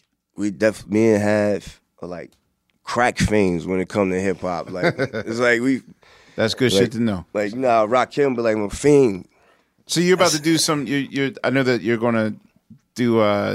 You're doing a few projects with live musicians. You're doing your residency at Blue Note. Yeah. That's every month? Yeah, we do it once a month there. So how can people find out, like, news about upcoming dates with you and that sort of thing? I always tell people, like, you can always Google. You know what I mean? Hit up Google, like, yo. Are you on Twitter? Or what's Prodigy doing? Yeah. I'm on Twitter, Prodigy Mob Deep. Okay, Instagram, cool. Prodigy Mob Deep. But yeah, So we can follow you I there. forget sometimes myself. If you want to know what any of your favorite artists is performing or when they new album is dropping, you could go right on Google and just be like, yo, Mobb Deep new album or Prodigy new concert, or you know what I'm saying? Like, and it'll all pop up. Like, you know what I'm saying? Magic. Or you I guess cleverly released the Hegelian dialectic on January 20th. Inauguration day. Which was, I was going to say. And that was planned out. We did that on purpose. I figured as much. And Laia's birthday. And your birthday. Well, yeah, but it's all about you, Laia. Right. Okay, that's Laia Supreme. Well, Kathy and Prodigy, I thank you very much for... Thank you. I don't even think I'll go through the customary what we learned thing, because I think we learned everything at the same time. Yeah, man, shout out to everybody too, man. I always got to do this, man. Shout out to Jay-Z. Shout out to Nas. Shout out to all my niggas, man. You know what I'm saying? It's all love. I fuck with y'all niggas, man. This is like, man, I'm a fan of Jay-Z. You know what I'm saying? We went through our shit. I'm a fan. I love Son. He's one of the illest. I learned so much from him, watching him do business, how he carry himself. You know, same with Nas. I learned so much about how he write his songs and make his music. Like, you know what I'm saying? Ain't no beef, ain't no none of that shit, man. We grown. We are now men. evolved. You know what I'm saying? Yo, but you gotta get out the comments. Don't read them comments no more. They get to you. No more comments. I love reading the comments. The comments be better than the articles sometimes. I love reading the comments. Not when they taking him down too much. No. Too much. Yeah. No more You don't comments. remember Yeah. none of the positive. You don't remember the negative. But yo, the listeners out there, man, you know what I mean? Anybody could go to jail. I was locked up with a lot of characters from different walks of life. You hear that, Bill? Anybody could get locked You up. on Sesame Street, but you too can go to jail, Bill. I was in there with judges, DAs, detectives. My prisoner friend just said that the other day. He in there with engineers, farmers. I was in there with billionaires. Like, engineers? Anybody could get locked up. Mistakes happen. You know what I mean? You could make a mistake, a fatal mistake, and end up going to jail.